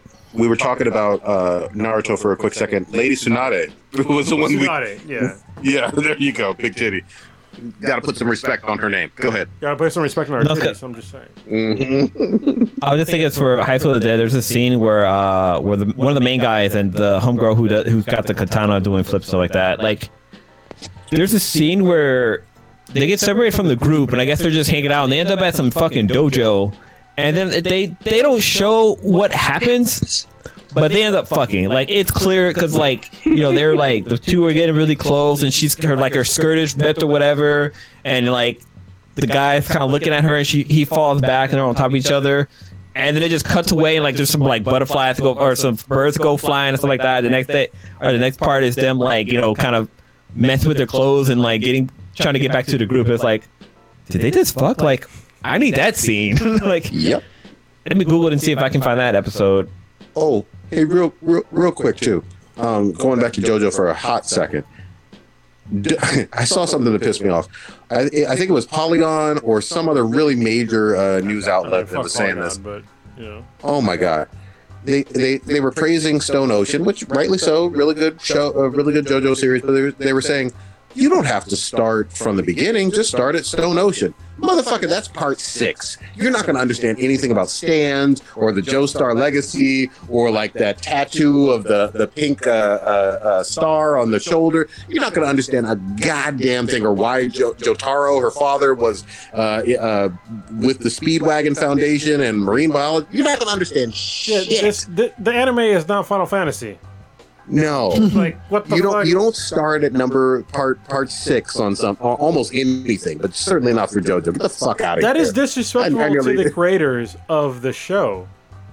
Yeah. I was like, what the fuck? Get the Oh my fuck God. out of here. Hold on. You can't do Okay. That being said, I gotta say it will at minimum like at least get new viewers to the show. Yeah. So that is For good. However, the person that said that 100% was not thinking that. Yeah. They're just Yeah. a person that is not thinking about the words that are coming out of their mouth. Yeah. That I mean, you can just go ahead and just watch it in the middle of the end of a story arc, maybe. You know, it's just I'm trying to think of it in like in video game terms. Like what game it'd be like. I'm thinking like a long series. Think of a long series of games that you could just pick up and play without any context of the previous games. I mean, games are a little bit different because you Yeah. can sort of appreciate some of the gameplay, just the pure gameplay. Yeah. But for anime series, like if you started on like let's say the Pain arc for Naruto Shippuden Yeah, out of that's a nowhere, better one, yeah. you're gonna be like, what the fuck is going on with this ninja show? Yeah. You're like, why can't he do all these things? Yeah, exactly. How did Naruto just all of a sudden appear with fucking 3 giant ass frogs? Yeah, Like, be fucking gonna make yeah, sense with his that's a eye better change example, colors. yeah.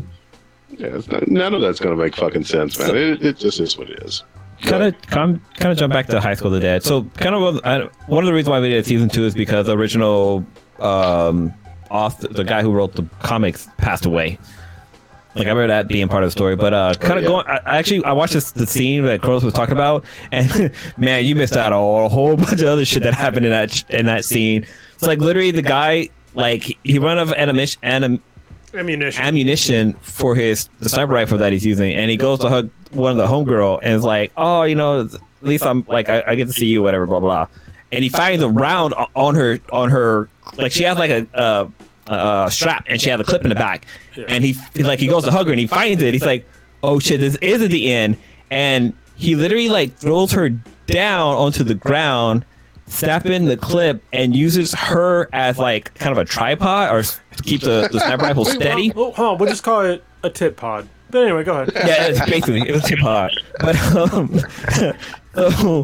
so he's like, I don't know how many rounds were in the clip, but like he's blasting, like taking out zombies, and like the shockwave of the gun is jiggling homegirl's boobs that he's using as a tit pod, and they're just like the shockwaves are just shaking them, right? And Kronos mentioned how the bullet, like he shot the bullet toward one zombie, and homegirl, just fucking the one with the katana, is doing all kind of flips and tricks. And he talked about how like the bullet goes between the boobs. And the physics of these boobs dodging this bullet, it doesn't make any fucking sense, because literally the bullet's going toward. Okay, so say it's coming from the right to left. The right boob literally goes down, then back up, then the bullet passes while the left titty goes down, up, and back down again before the bullet comes back. Like that titty should have been blown off. Like there's no way that should have happened. But he shot twice. There's 2 bullets that he shot. The first bullet is a shot that's like, okay, because she's doing like she's jumping up in the air, and it goes between her skirt.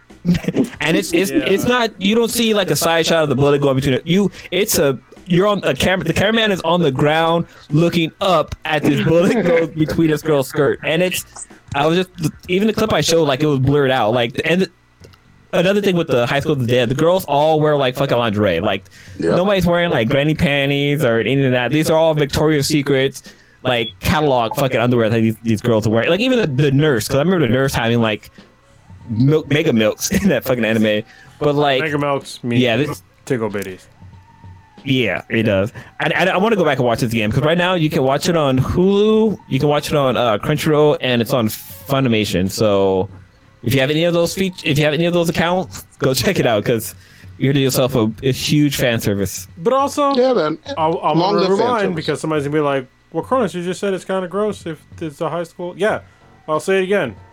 It's still kind of gross. It is gross. if you think about it in a context of actual high school students, it's extremely gross to think about it in that context of like watching titties of high school kids titties jiggle. So yeah. I get you. But man, fan service and anime, man, long live it. I never wanted to necessarily go away or get westernized. Like, there's something hilarious, and you find it in so many. The other series that I love is Food Wars. It has a bunch of it, and Prison School. Oh my god. There's a laundry list of stuff we can talk about. Oh my god! All right, where else we going, guys? Oh, real quick, the fucking I got this. I don't want to even show the name of this thing that I'm drinking. It's fucking gross, and I'm just like powering through it. It is a Spanish cedar and tea leaf cider, and it's fucking gross. Dude, I'm gonna go grab it real quick. Go ahead. I'm not gonna shout out the name of the brewery that made this, but these things do not belong together. That sounds like a shitty combination. Yeah, I'll read what it says on the actual can. It's a golden triple aged in Spanish cedar wood spirals and Asheville Tea Company, Asheville Gray tea leaves, and so these things do not go together great. I mean, I can drink it. I'm not gonna throw it out without drinking it, but it is not pleasant. It's not pleasant, and it's 8% alcohol, 8.3% alcohol. But this is one of the most unpleasant things I've drank in a while. God damn. Yeah. Shit. Now, if you go back and rewind this podcast of when I first stopped drinking this thing right here, I'm picking up like a large cup that I usually drink out of, and when I first started drinking out of this cup, which is the Black is Beautiful by I forget the name of the company. I think it's 17% Drip, which is a great company, by the way. It's black owned. They make glassware for beers and shit. But when I picked this up, is that a wine glass? It's not a wine glass. It's a beer glass. It's the latest Black is Beautiful one. Oh, cool! Because I know the one that you gracious donated to us. It's one with a stem. So I was like, oh shit! I didn't know they made a wine glass too. Yeah, same company. But when I first picked up this cup and drank it, look at my face. So yeah, that'll. But I'm gonna finish just a little bit. I don't think. Who's the guy that does the timestamp for us? I can't think what his username is for us. Devil Tank. Yeah, I don't think he watched the videos to get like a timestamp to add that to the list of when you first drink that, and then you have the stuck face. I don't want him to do extra work, so don't. No. But the viewers and listeners, the viewers only, you can rewind it. It was pretty early on, so yeah, I made a gross face, and yeah, it's not great. Stank. So I bought the cider recently, and the concept sounded good. This is a cocoa caramel apple cider. Caramel apple sounds good. I mean, a chocolate covered apple sounds. I mean, not to me, it's not that great, but I got this.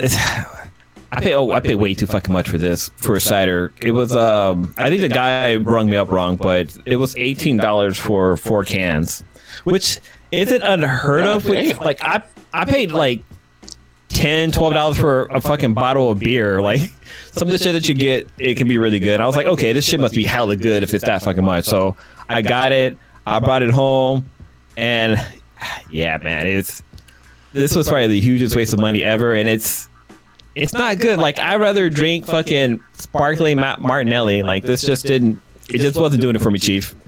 And I've only had 2 of them out of the 4, and it's probably been like a good month or 2 since I bought this. Like, it's been sitting in the back of the refrigerator because I didn't want to fucking touch it. But I'm gonna open it up right now and see maybe it got better with age. Yeah.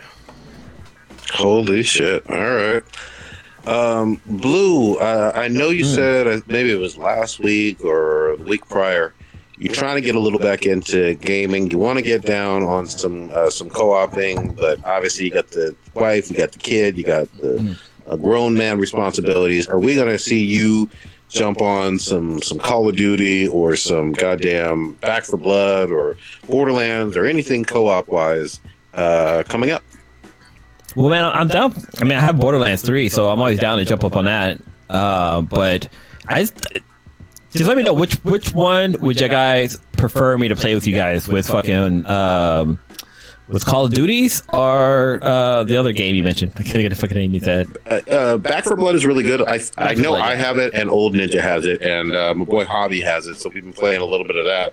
Call of Duty Cold War Zombies, pretty much everybody has, including Stitch, Kronos for sure, and quite a few others. So I think that would be probably the best one for you to jump back in.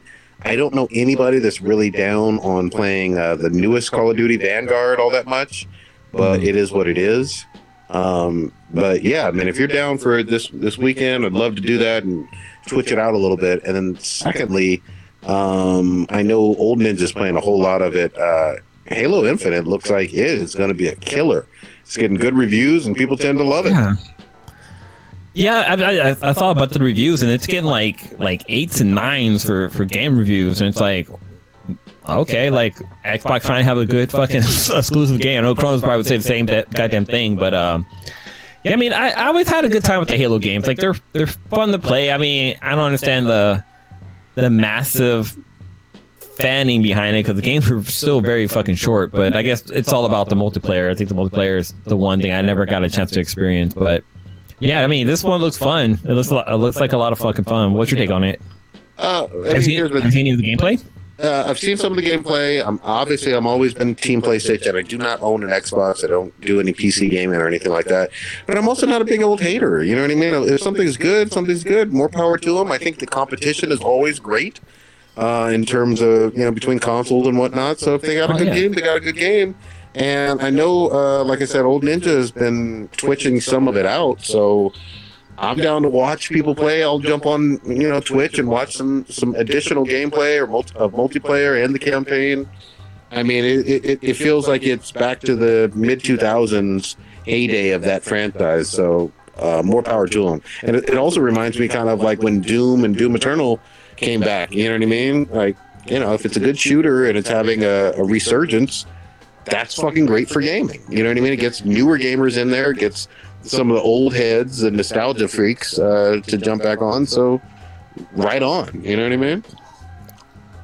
Is this game out yet? Like, it doesn't come out. Yeah, I think it's pretty much out on. I don't know if it's just different modes like multiplayer or whatever. And then campaign, or maybe the campaign just dropped. I can't remember, but it's in different phases. But and then the other thing I wanted to talk to you about on the Sony side is they announced the Uncharted kind of bundle with like games 1 through 4 or something like that, and 4K and on the PS5 and all of that. Oh shit, they did. I missed that one. The only thing that I was a little disappointed in, I guess they're not including any multiplayer on it. So I was like, what the fuck? Kronos, we were talking about this Uncharted bundle and Halo a little bit.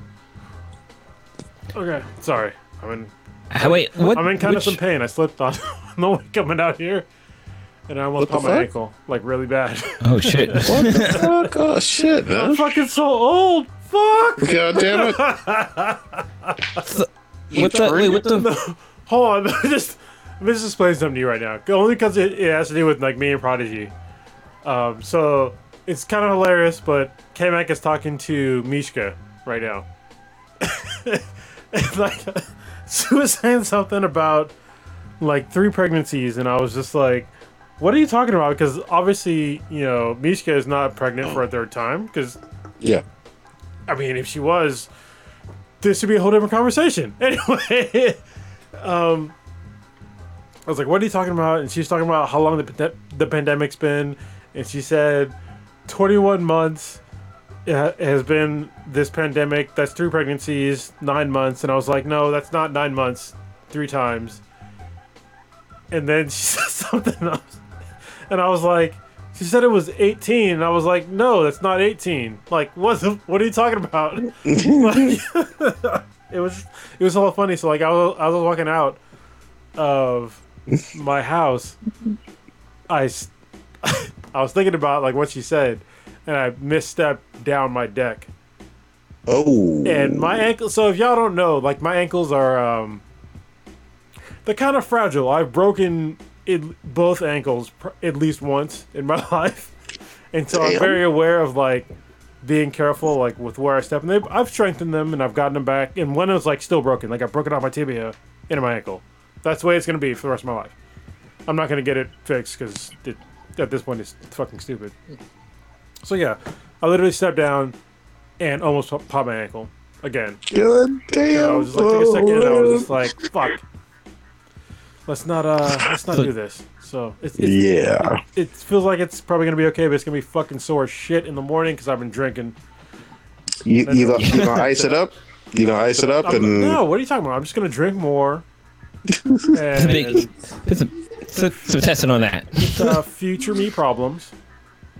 But you know what the interesting thing is that I'm at the point in my life now where the future me problems from years ago are now me problems.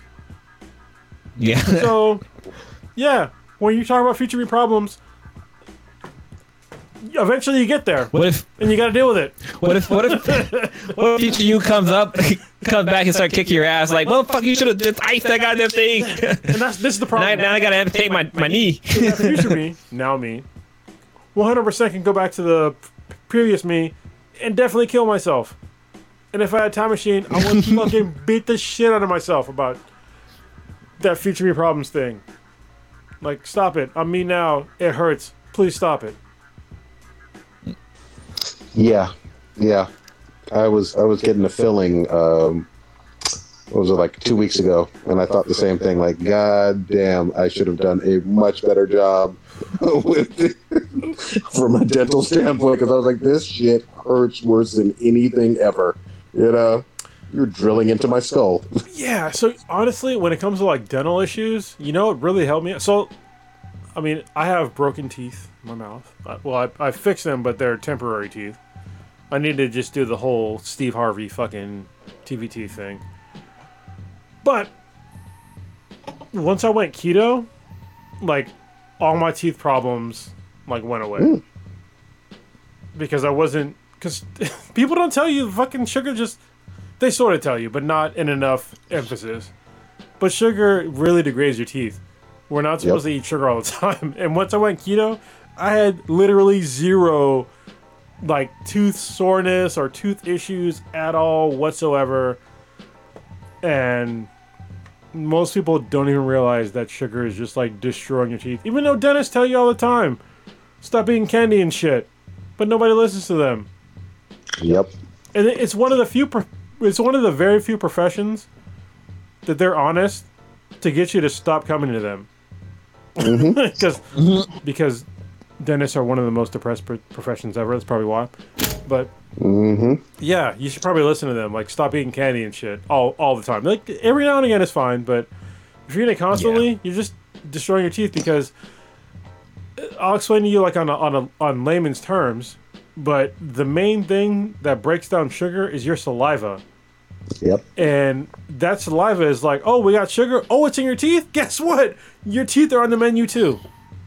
The sugar's on there. I'm gonna get the sugar because that's what I'm supposed to do to break it down, and it breaks down your teeth. So if you decide to eat like straight up sugar, you need to be aware that it's going to break your teeth down. Yeah. And brush, floss, all, mouthwash, do it all. I used to look at the people who would do that like in the middle of the day, like middle of the workday, a little crazy. Now I'm just like, nah, you're a smart motherfucker. Yep. Look at them, it's really crazy. At my job in the bathroom, they have fucking toothbrushes and fucking floss for people and toothpaste. Like they have little packets of toothpaste that people can use for brushing their teeth, and they also got tampons. Which is fucking weird to see in a man's bathroom, but. Day and age, man. Day and age. Yeah, you confused me for a quick second, and then I got it. I was like, oh, yeah. Let's talk about that for just a second. I know this is like sort of a huge left turn in whatever the fuck we're talking about. But we're talking about Halo. We're talking about Halo? Well, fuck it. We're talking about something else now. I guess. Because I think this is more important than Halo. because when it comes to the transgender issue, like y'all have heard me on the podcast before, I have certain issues with transgender things, but it's not that I don't want them to exist. It's only in like a very narrow situation, and even then, like I'm sort of like backtracking on a little bit when it comes to like a former man fighting a woman in like MMA, and like in any sort of fighting scenario, because no matter what you say to me, if you were a man for 18 plus years and then you became a woman, you still have the bone density or the more dense bone structure than a woman that was born a woman for her whole life. Was born a woman and wasn't one for her whole life.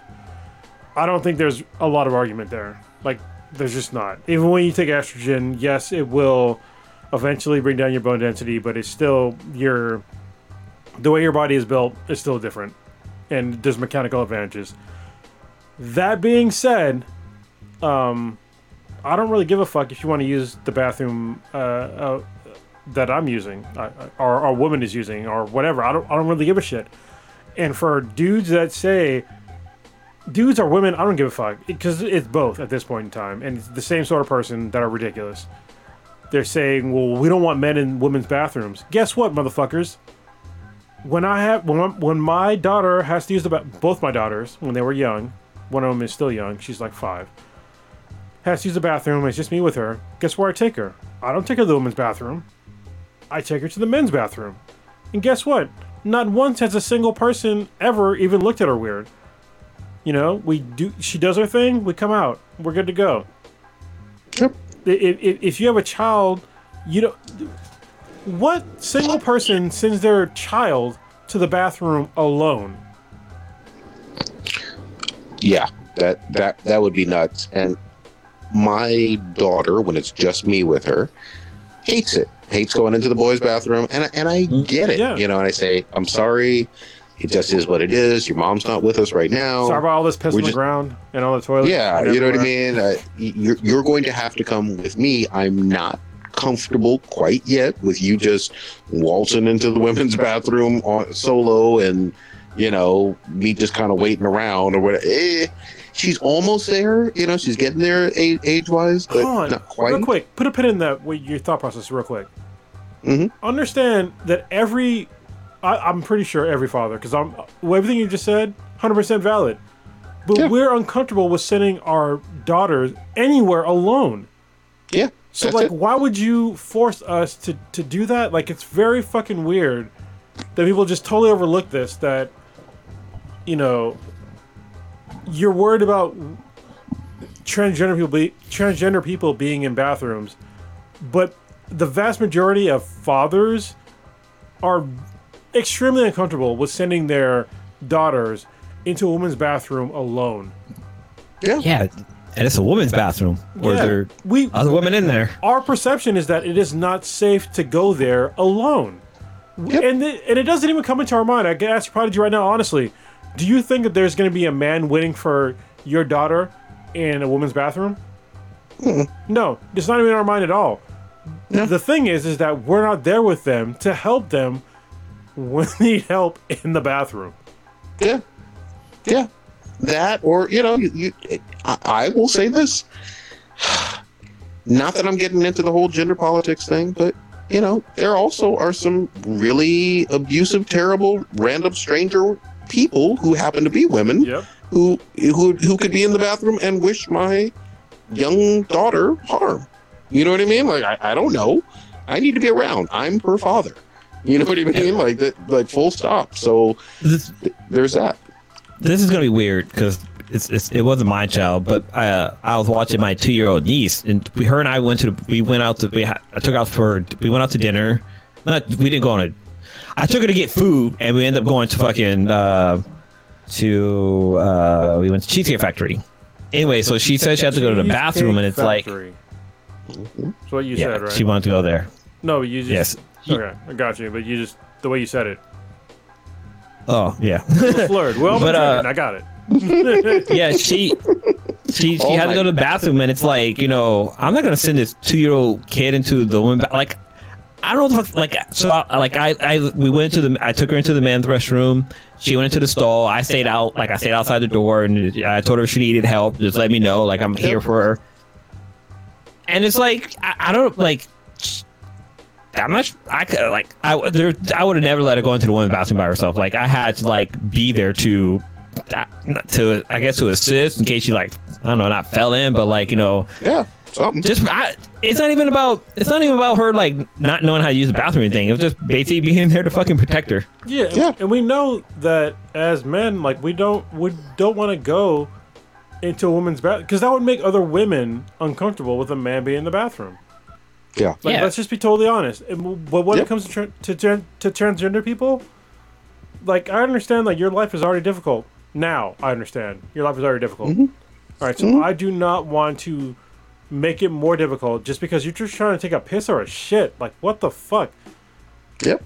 Like, and I think that people need to understand that. Like, people are just literally trying to relieve themselves from waste. Like, if you're just trying to put, like, some weird, like, red herring of, oh, well, somebody might be a pervert, blah, blah, blah. But if you really thought that, then why do you take your kids to the bathroom of your gender? Yeah. Because that can still happen. Of course. Well, let me also just say, again, I'm right there with you, Kronos. I don't care who's using what bathroom and whatnot. None of that bothers me. What I will say, and this happens pretty often in San Francisco and some other cities, I fucking hate the unisex bathrooms that are like multi-stall and shit. Because here's the thing, like, and all guys know this, at any sporting event or a certain concert venue or whatever, the guy's bathroom for the most part is a pretty well-oiled machine of just go in, you piss, and you get the fuck out of there. You add women into the mix, and oh my god, it's a little bit more complicated. It's a little longer of them lines. Come on now. And I'm just like, look, just from the standpoint of efficiency, I like having the men's bathroom be the men's bathroom and sit in public. And yeah, I don't dig the unisex ones. I don't. No. Kind of jumping off of that real quick. Go ahead. Sorry, let me jump real quick. So, if you ever go to a bar, not a bar, but if you go to a beer fest or a cider fest, whatever, anything that deals with a lot of fucking drinking, they usually have outdoor porta potties. Yep. And the number one hack that you should do is get into the line with the least amount of women in it, because if it's a line of men, that line's gonna go a whole lot quicker. Like it's interesting. Like I could like literally sit there and like watch and see like a line go slower than the other. But if there's one female or two females, whichever one has the least amount of ladies and more men, like that line's gonna go faster. Just life hack for you guys. So when it comes to unisex bathrooms, I think there is a key thing that every unisex bathroom needs. If you're going to be a unisex bathroom, you need to have a toilet and a urinal. This is how you just relieve the vast majority of these problems. Okay? Because what Prodigy said is 100% correct, because if you have a stall and you have to have a woman, most women need to sit down to use the bathroom. But if you're a man, you don't need to. Or if you have a penis, Jesus Christ, I hate having to fucking like define these things. But if you have a penis, you can, and you had to pee, a urinal is fine. And using a urinal is fucking way faster than sitting down. They should and pissing in a toilet. So I wonder, as long as you have a urinal and a toilet, I think it can be not as efficient, but pretty similar as efficient. Because then you just go through the line of, hey, you gotta take a piss, you gotta take a shit, you gotta sit down, whatever, and get to the line if you have a penis, because you can get to the urinal that you can use way faster than a woman, unless she's brave or has like one of those devices where she can pee standing up, which they exist. And if you want to do that, it's on you. You can do that. Like I looked it up, and there's like female urinals, which is kind of like it's like a super elongated toilet, basically. Japanese style. And yeah, but like I mean, that's They just fucking like. I think it was most of the reason why you go to the bathroom like is to urinate. Like I think like I can't remember what the status was, but you usually go to the bathroom to pee. That's the number one thing you're going there for. True, but let me just say this too. I'm going to stop. I don't want to get in trouble, but I don't think it was so harmful to anybody. Again, if you're not being a dick to anybody who wants to use it, that it doesn't fit your gender normative, whatever. But if you're not being a dick to anybody, there was no problem with men and women's bathrooms. No, like, I don't think so just either. in general. I think the unisex is trying to solve something that really doesn't need to be solved. If you see somebody that is an adult and is minding their own business, let's say is transgender or whatever, and is using the bathroom, let them be. But you didn't, to me, need as many unisex bathrooms as you're starting to see. Let people piss and shit wherever the fuck they want to, and leave it at that. It don't solve problems that there's bigger fish to fry on problems. Well, I kinda like- but hold on. I think that when you said that, I'm thinking of like issues that I've seen as a young man. Of like, just think about it. Imagine going anywhere in public, and there's a line for bathrooms. Which line goes faster, men or women? Men. So why can't we just make both bathrooms Just knock available down a to wall. everybody to like lessen the fucking time?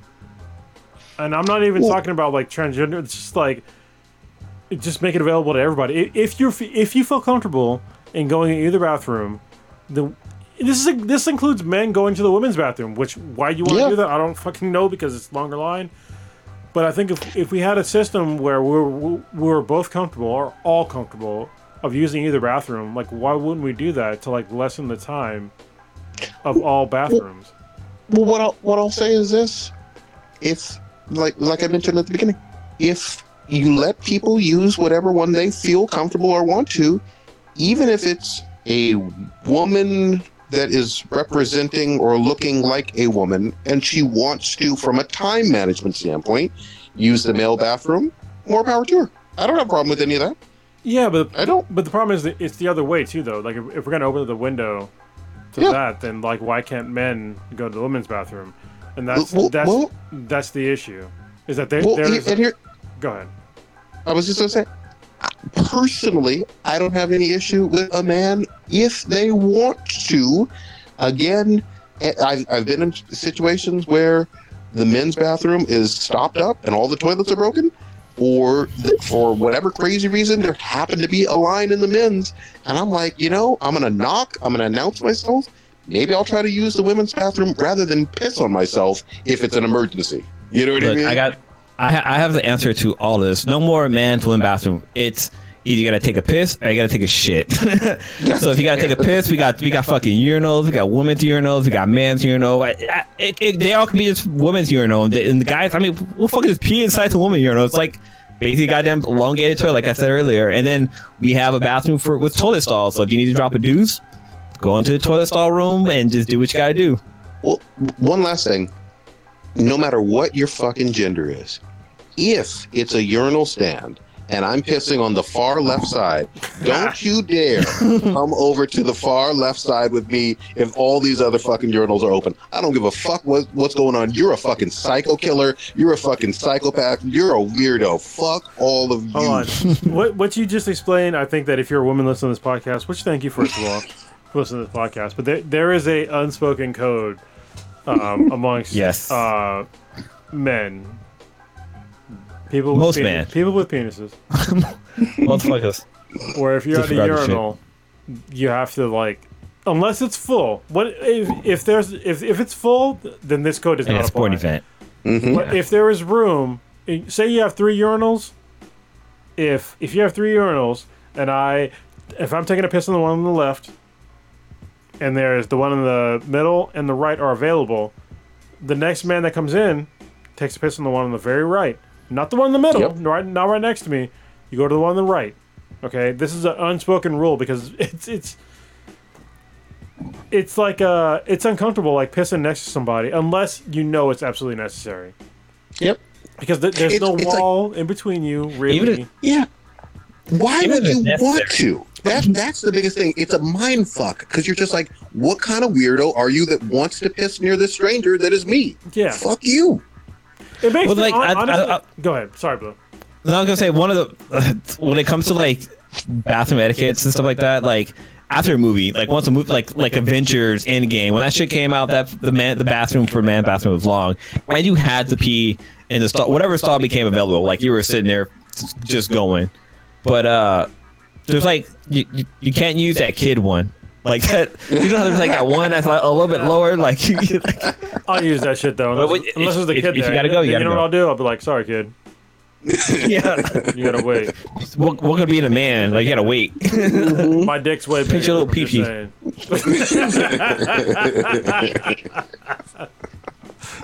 Holy But then fuck. again, I think that's that bathrooms that the urinal that's real low for people that are well endowed. You know, you got.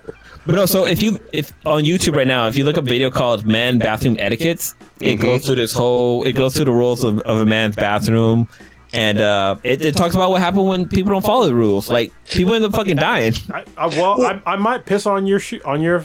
And if you have flip flops on, I piss on your direct feet. Yep. If there And are, wait. if there are stalls if there are urinals available that is not directly next to me, and you make you do So- like the skip rule, you might get pissed on your feet. Well, and here's the thing: nobody has ever. It's funny that you have a YouTube clip about it. Nobody's ever told me these rules, but I've always known these rules. Yeah. It's just one of those fucking things, and it makes universal sense. Well, you know what? I won't say universal sense. In America, Yeah. everywhere I've gone, it makes universal sense. I don't know if it's international. No, I don't. It is not. Yeah, because I mean, like for one of the rules is like in a locker room, like you don't fucking walk around. There's an age for this one. Like you don't walk around the fucking locker room butt fucking naked. But if you go into like a gym or something like that, there's like a threshold age where somebody over this age they don't fucking balls out. They don't give a fucking fuck. But like 60-year-old men always let their They'll fucking give a dicks fuck. hang. Yeah. But like in Japan, like in the bath fucking houses, I mean, they probably had that back here too when they had bath houses. But like in Japan, bath houses, everybody just free balling. But I was gonna also say that like before with movie theaters, before like you could pre-purchase your seat.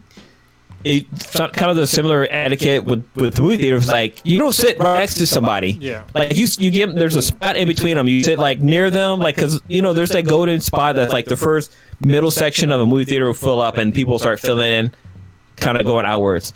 But I remember this one time. I don't remember what movie it was.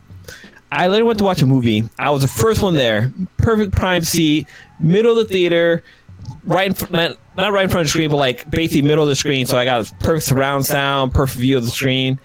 This dude fucking walks into the goddamn movie theater, sits right next to me, like if like he was my best friend, just sat right next to me.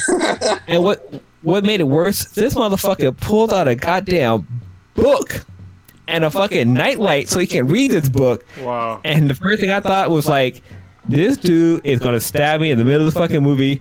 I'm gonna move. Like I was like, I am not fucking dealing with this fucking crazy psycho bullshit. No. And it was a book for the movie we were watching. He chose It made it violence. even worse, No, dude. I got something even It worse made it than even that. worse. Is that when you go to the movie theater where you can't reserve your seats, you get there early, you get a seat that you want, and it's great, and then all of a sudden some asshole asks you to move because they have a large group. No, motherfucker, I am not going to move because this is my seat. I am fucking sitting here. Fuck you and fuck your group. Y'all to disperse. I don't give a shit who you're with. I don't give a shit if you have kids. I don't I think give a shit about Tupac any of said- that shit. Like, you should got in here earlier and fuck all that bullshit. Yeah, Tupac said it perfectly. Fuck you and your crew, and the set you clean. For real. It's first come, first serve. Yeah. We all Yeah. know it. You know what I mean? Same rules in porn. First come, first. Oh wait, never mind. Well, it's even funny when like a dude with his girl, he's like, "Oh, can you scoot over so we can like sit next to each other?" I was like, "Look like your girl sitting on this side because I am not moving." Yeah, it's my gate. People are just they're so incredibly entitled when it comes to shit like that. Like, why would I move for you? I don't even fucking know you. Like, I got my seat. I've never once considered walking into a theater and then asking somebody to move for my convenience. Yeah. That is I remember, like, stupid. Back before the whole pandemic, like when the whole crew, like the Ben Half, if you don't know who the Ben Half are, so there's people on the podcast, and there's like another family. Like there's a lot of people, even people who like we had on a podcast or have been audience or in the chat. But if we go see a movie, we're rolling like a good maybe 15 deep, and whoever gets there first, they're saving fucking spies. Like we're laying out fucking jackets, but we're not like blocking other people from getting seats. Like we're just saving it for our friends. Like we're not asking people to move this and that. Like we are there to procure a section for the crew, and it's not like your guys aren't there. Like your guys might be further back in line or something like that. Well, let's hold on. But we'll still stay fucking seat. Yes, but let's be honest. We've done the whole like these are my seats things before, but there are times that I remember this very specifically. Where people were fucking late as shit, and it's like we can't hold these seats anymore. And it's like, hey, nope, it was on it, but just take it because the person's late, and we're not gonna fuck up your viewing experience because there's some people where they try to like hold a whole row for like a long time, and it's like if they're not fucking here, then fuck them. So like you got like a solid, I would say maybe, and this is like max 10, maybe 15 minutes. That I'm gonna hold that shit, and then it's like, hey, sorry, you got to sit somewhere else. And if you're scattered, you're late. You know. When I say 10, 15 minutes, I mean like this is well before the movie has started. Well before the movie has started. Yeah. All right, guys, let's round it on up then. Man, we went all over the fucking place. That we did. Yeah. Blue, what you got populating this week? God damn it. Oh man, this weekend's a big fucking weekend, but I really want to talk about the Will Smith fucking autobiography book he did, because there's some shit that he says in there that's been fucking trending. That's fucking funny. Basically, he says that he was at a stage in his life where every time he would have sex, it would cause him to Kiev. So he would fucking like, literally, he would every time he would have an orgasm, he'll have to throw up, and it's like, what the fuck, like just out of his mouth. Will Smith is doing an audiobook and he's talking about this in his book, and I'm like, holy shit, like you really fucking said that. But overall, it's a really good book, and I'll probably get into more next week. But you gotta feel shitty as the woman who's his former partner. Like, what the fuck?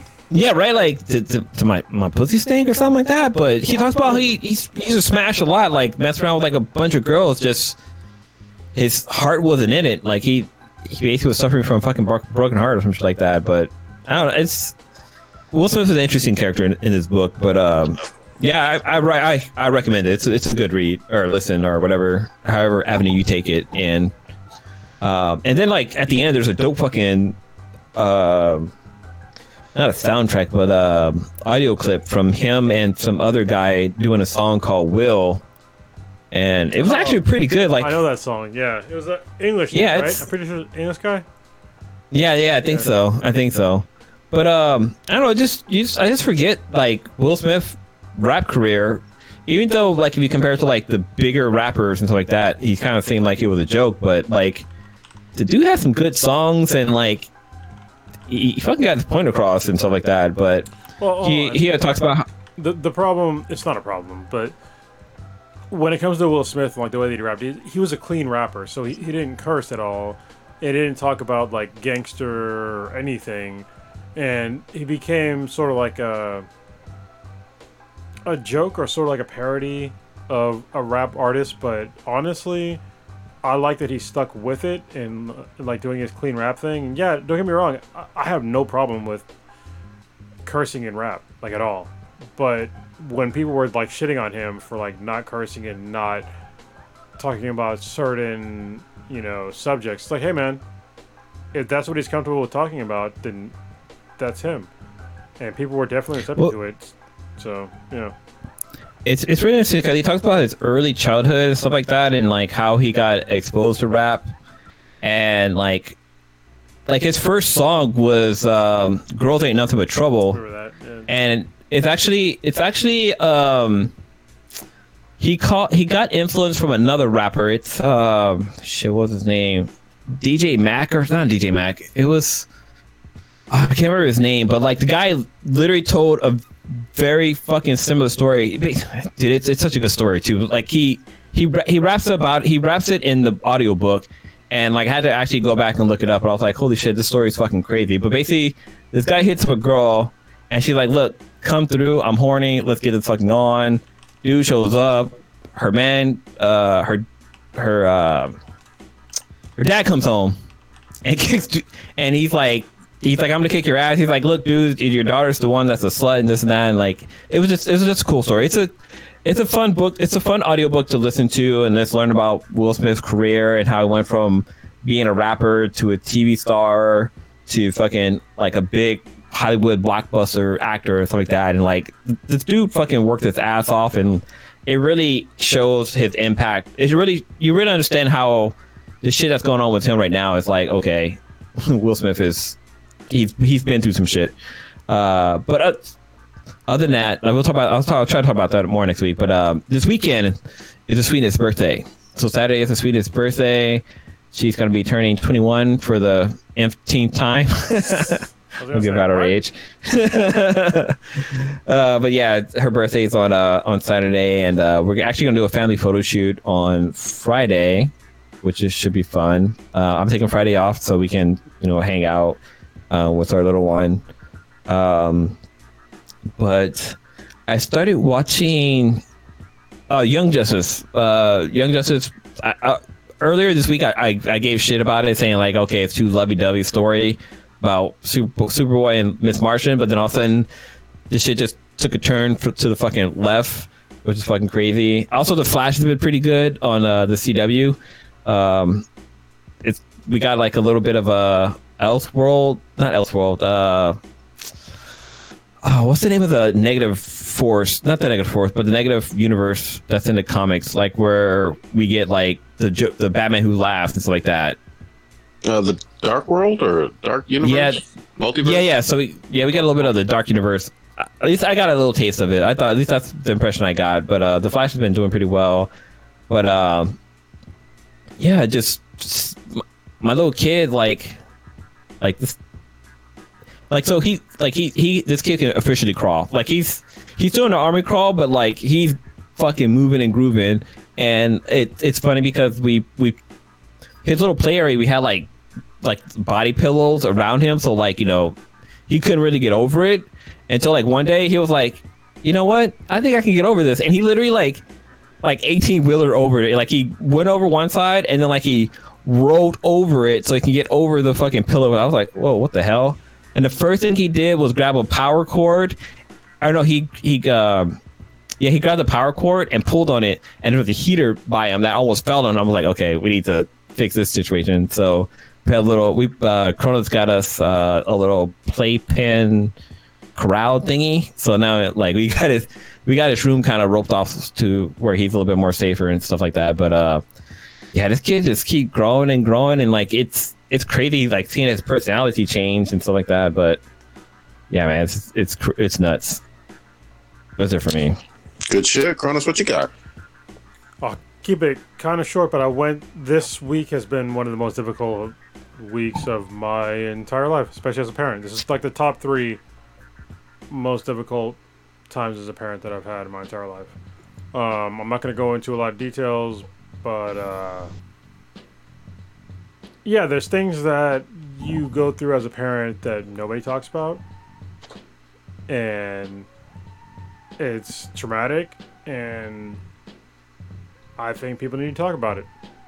So I talked to K-Mac about it. I want to do a podcast about things that happen as a parent that nobody talks about, and she wanted more time for us to talk about things. So I'm like, that's fine. Like, we could definitely talk more, which we need to. We've had some issues lately with like communications, which is fine. Like, people go through these things when you're in a long-term relationship. We've been together for like 11 years now, and you're gonna have hit some bumps, which is fine. But I might do just like a solo podcast talking about my difficulties in parenting and like how I've grown as a parent, and like give people like honest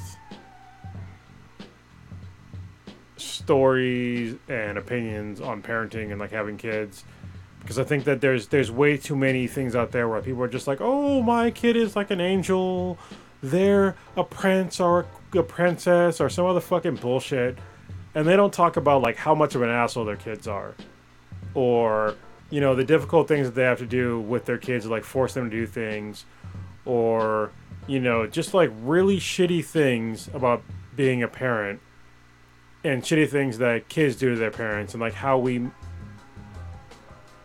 don't react properly to kids being mean to us, or things that are outside your kid's control, or things that are outside of our control that we don't react to properly, and we just cover it up to like put on this really weird facade for everybody else to make it seem like, oh yeah, I'm normal too. But nobody's fucking normal. Nobody's normal. Everybody has issues, and we just don't talk about it. And I want to talk about Dude, like what really happens when you're a parent. And we should prepared. Go ahead. Sorry not to cut you off, but I mean, for people on the podcast, we're all like kind of dads. Like we should do like a spin-off special or something like that where we kind of all just talk about having a kid. Because I mean, I have a newer born, Elmore. It's a guy I know, but I know somebody else. I know somebody else who also has a kid named Stitch. But I got a baby. He's got a toddler. You got a fucking not fucking. You have you have a kid. I have a 5-year-old. Prodigy's got like you got 2 of the rounds, and then Prodigy has, you know, an older kid, and he also has like a preteen, or I don't know if he's a teenager now, but I mean we got the whole kind of spectrum kind of covered as far as having kids.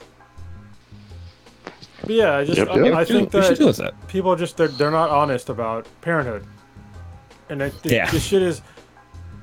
It's hard, but not in the ways that people think that it's hard.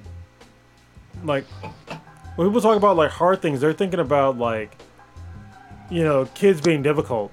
And yeah, kids can be difficult, but there's also things that you are likely going to experience that has nothing to do with them being, like, combative with you. Like, at all. And then once you get to that point and you have to do certain things, it's like, man, like, it's really hard. But nobody wants to talk about it. And this is the second time I'm going through this shit. And I think at this time I'm prepared to really talk about it. And especially because I made a post on Facebook not giving like specific details on what just happened over the past couple days with us. But like people have messaged me and they were talking about like shit that they've went through like as parents. And it's just like, holy fucking shit. Like, it's a lot of fucked up shit that happens to people. I'm not going to tell, like, their stories. It's their stories. But it's like, why are we not sharing these stories and being more open and honest about what it is really like about being a parent? Because it's not what people think. It's really not. And like when I was younger, I'll save it for another podcast, but I'll do a podcast about it. But it's just, there's difficulties with shit that nobody talks about. And I want to like air some of that shit out. Even if you're not a parent, I think that people should listen to it, because you could be a parent someday, whether it's on purpose or on accident. And it'll at least, you're going to have to deal with kids at some point in your life. No matter what, even if you fucking don't even like kids, you're going to deal with kids at some point in your life. And I will give some insights onto kids' thought processes from my perspective and through like books that I've read and things that have helped me deal with children from like babies, toddlers, you know, preteen, teenage years, mistakes that I've made and things that I've fixed in my own life. And I've had to apologize to my oldest daughter. She's 19 years old. to talk about her and like, hey, you know, basically I didn't know what the fuck I was doing when I was goddamn 22. You know, when you were born, and I wasn't prepared. So, yeah, but I'm prepared to talk about it now. Anyway, I'll leave it at that. We need to wrap this shit up. No worries, man. Man, it's hard to hard to talk about some silly stuff after that. Yeah. I will just say, just take care of yourself this holiday season. Slow down. It ain't about buying stuff. It's about spending as much time as you can with those that you love and appreciate this time, man. We're still approaching basically 2 years of the entire world changing and a deadly pandemic going on. That's still going on and still killing a whole bunch of people. So just appreciate what you have and try to be nicer to people during this time. That's all I got. Yeah, it feels like a what was it, Jerry Springer thing? Like, be nice to yourself. And what did he say? Is his outro every single time? I gotta look it up. Was it not super inspirational? Sort was of it? No, it was Was it Mr. Rogers that said that? No. I can't remember what the fuck Springer had going on except for all the fights and shit. Baby, only thing I can think of is zip it up and zip it out. Here it is. All right, Jerry Springer. I hope you can find some happiness in your future endeavors. Until next time, take care of yourself and each other. I love it. That's it. You know where you can find us, all over the interwebs. You're listening to us. You know where the fuck you found us. Black and the Black Times Infinity. Google us. Infinity. Every single fucking basic podcast or video outlet, for the most part, we're on there. You know what it is. This bitch. Data.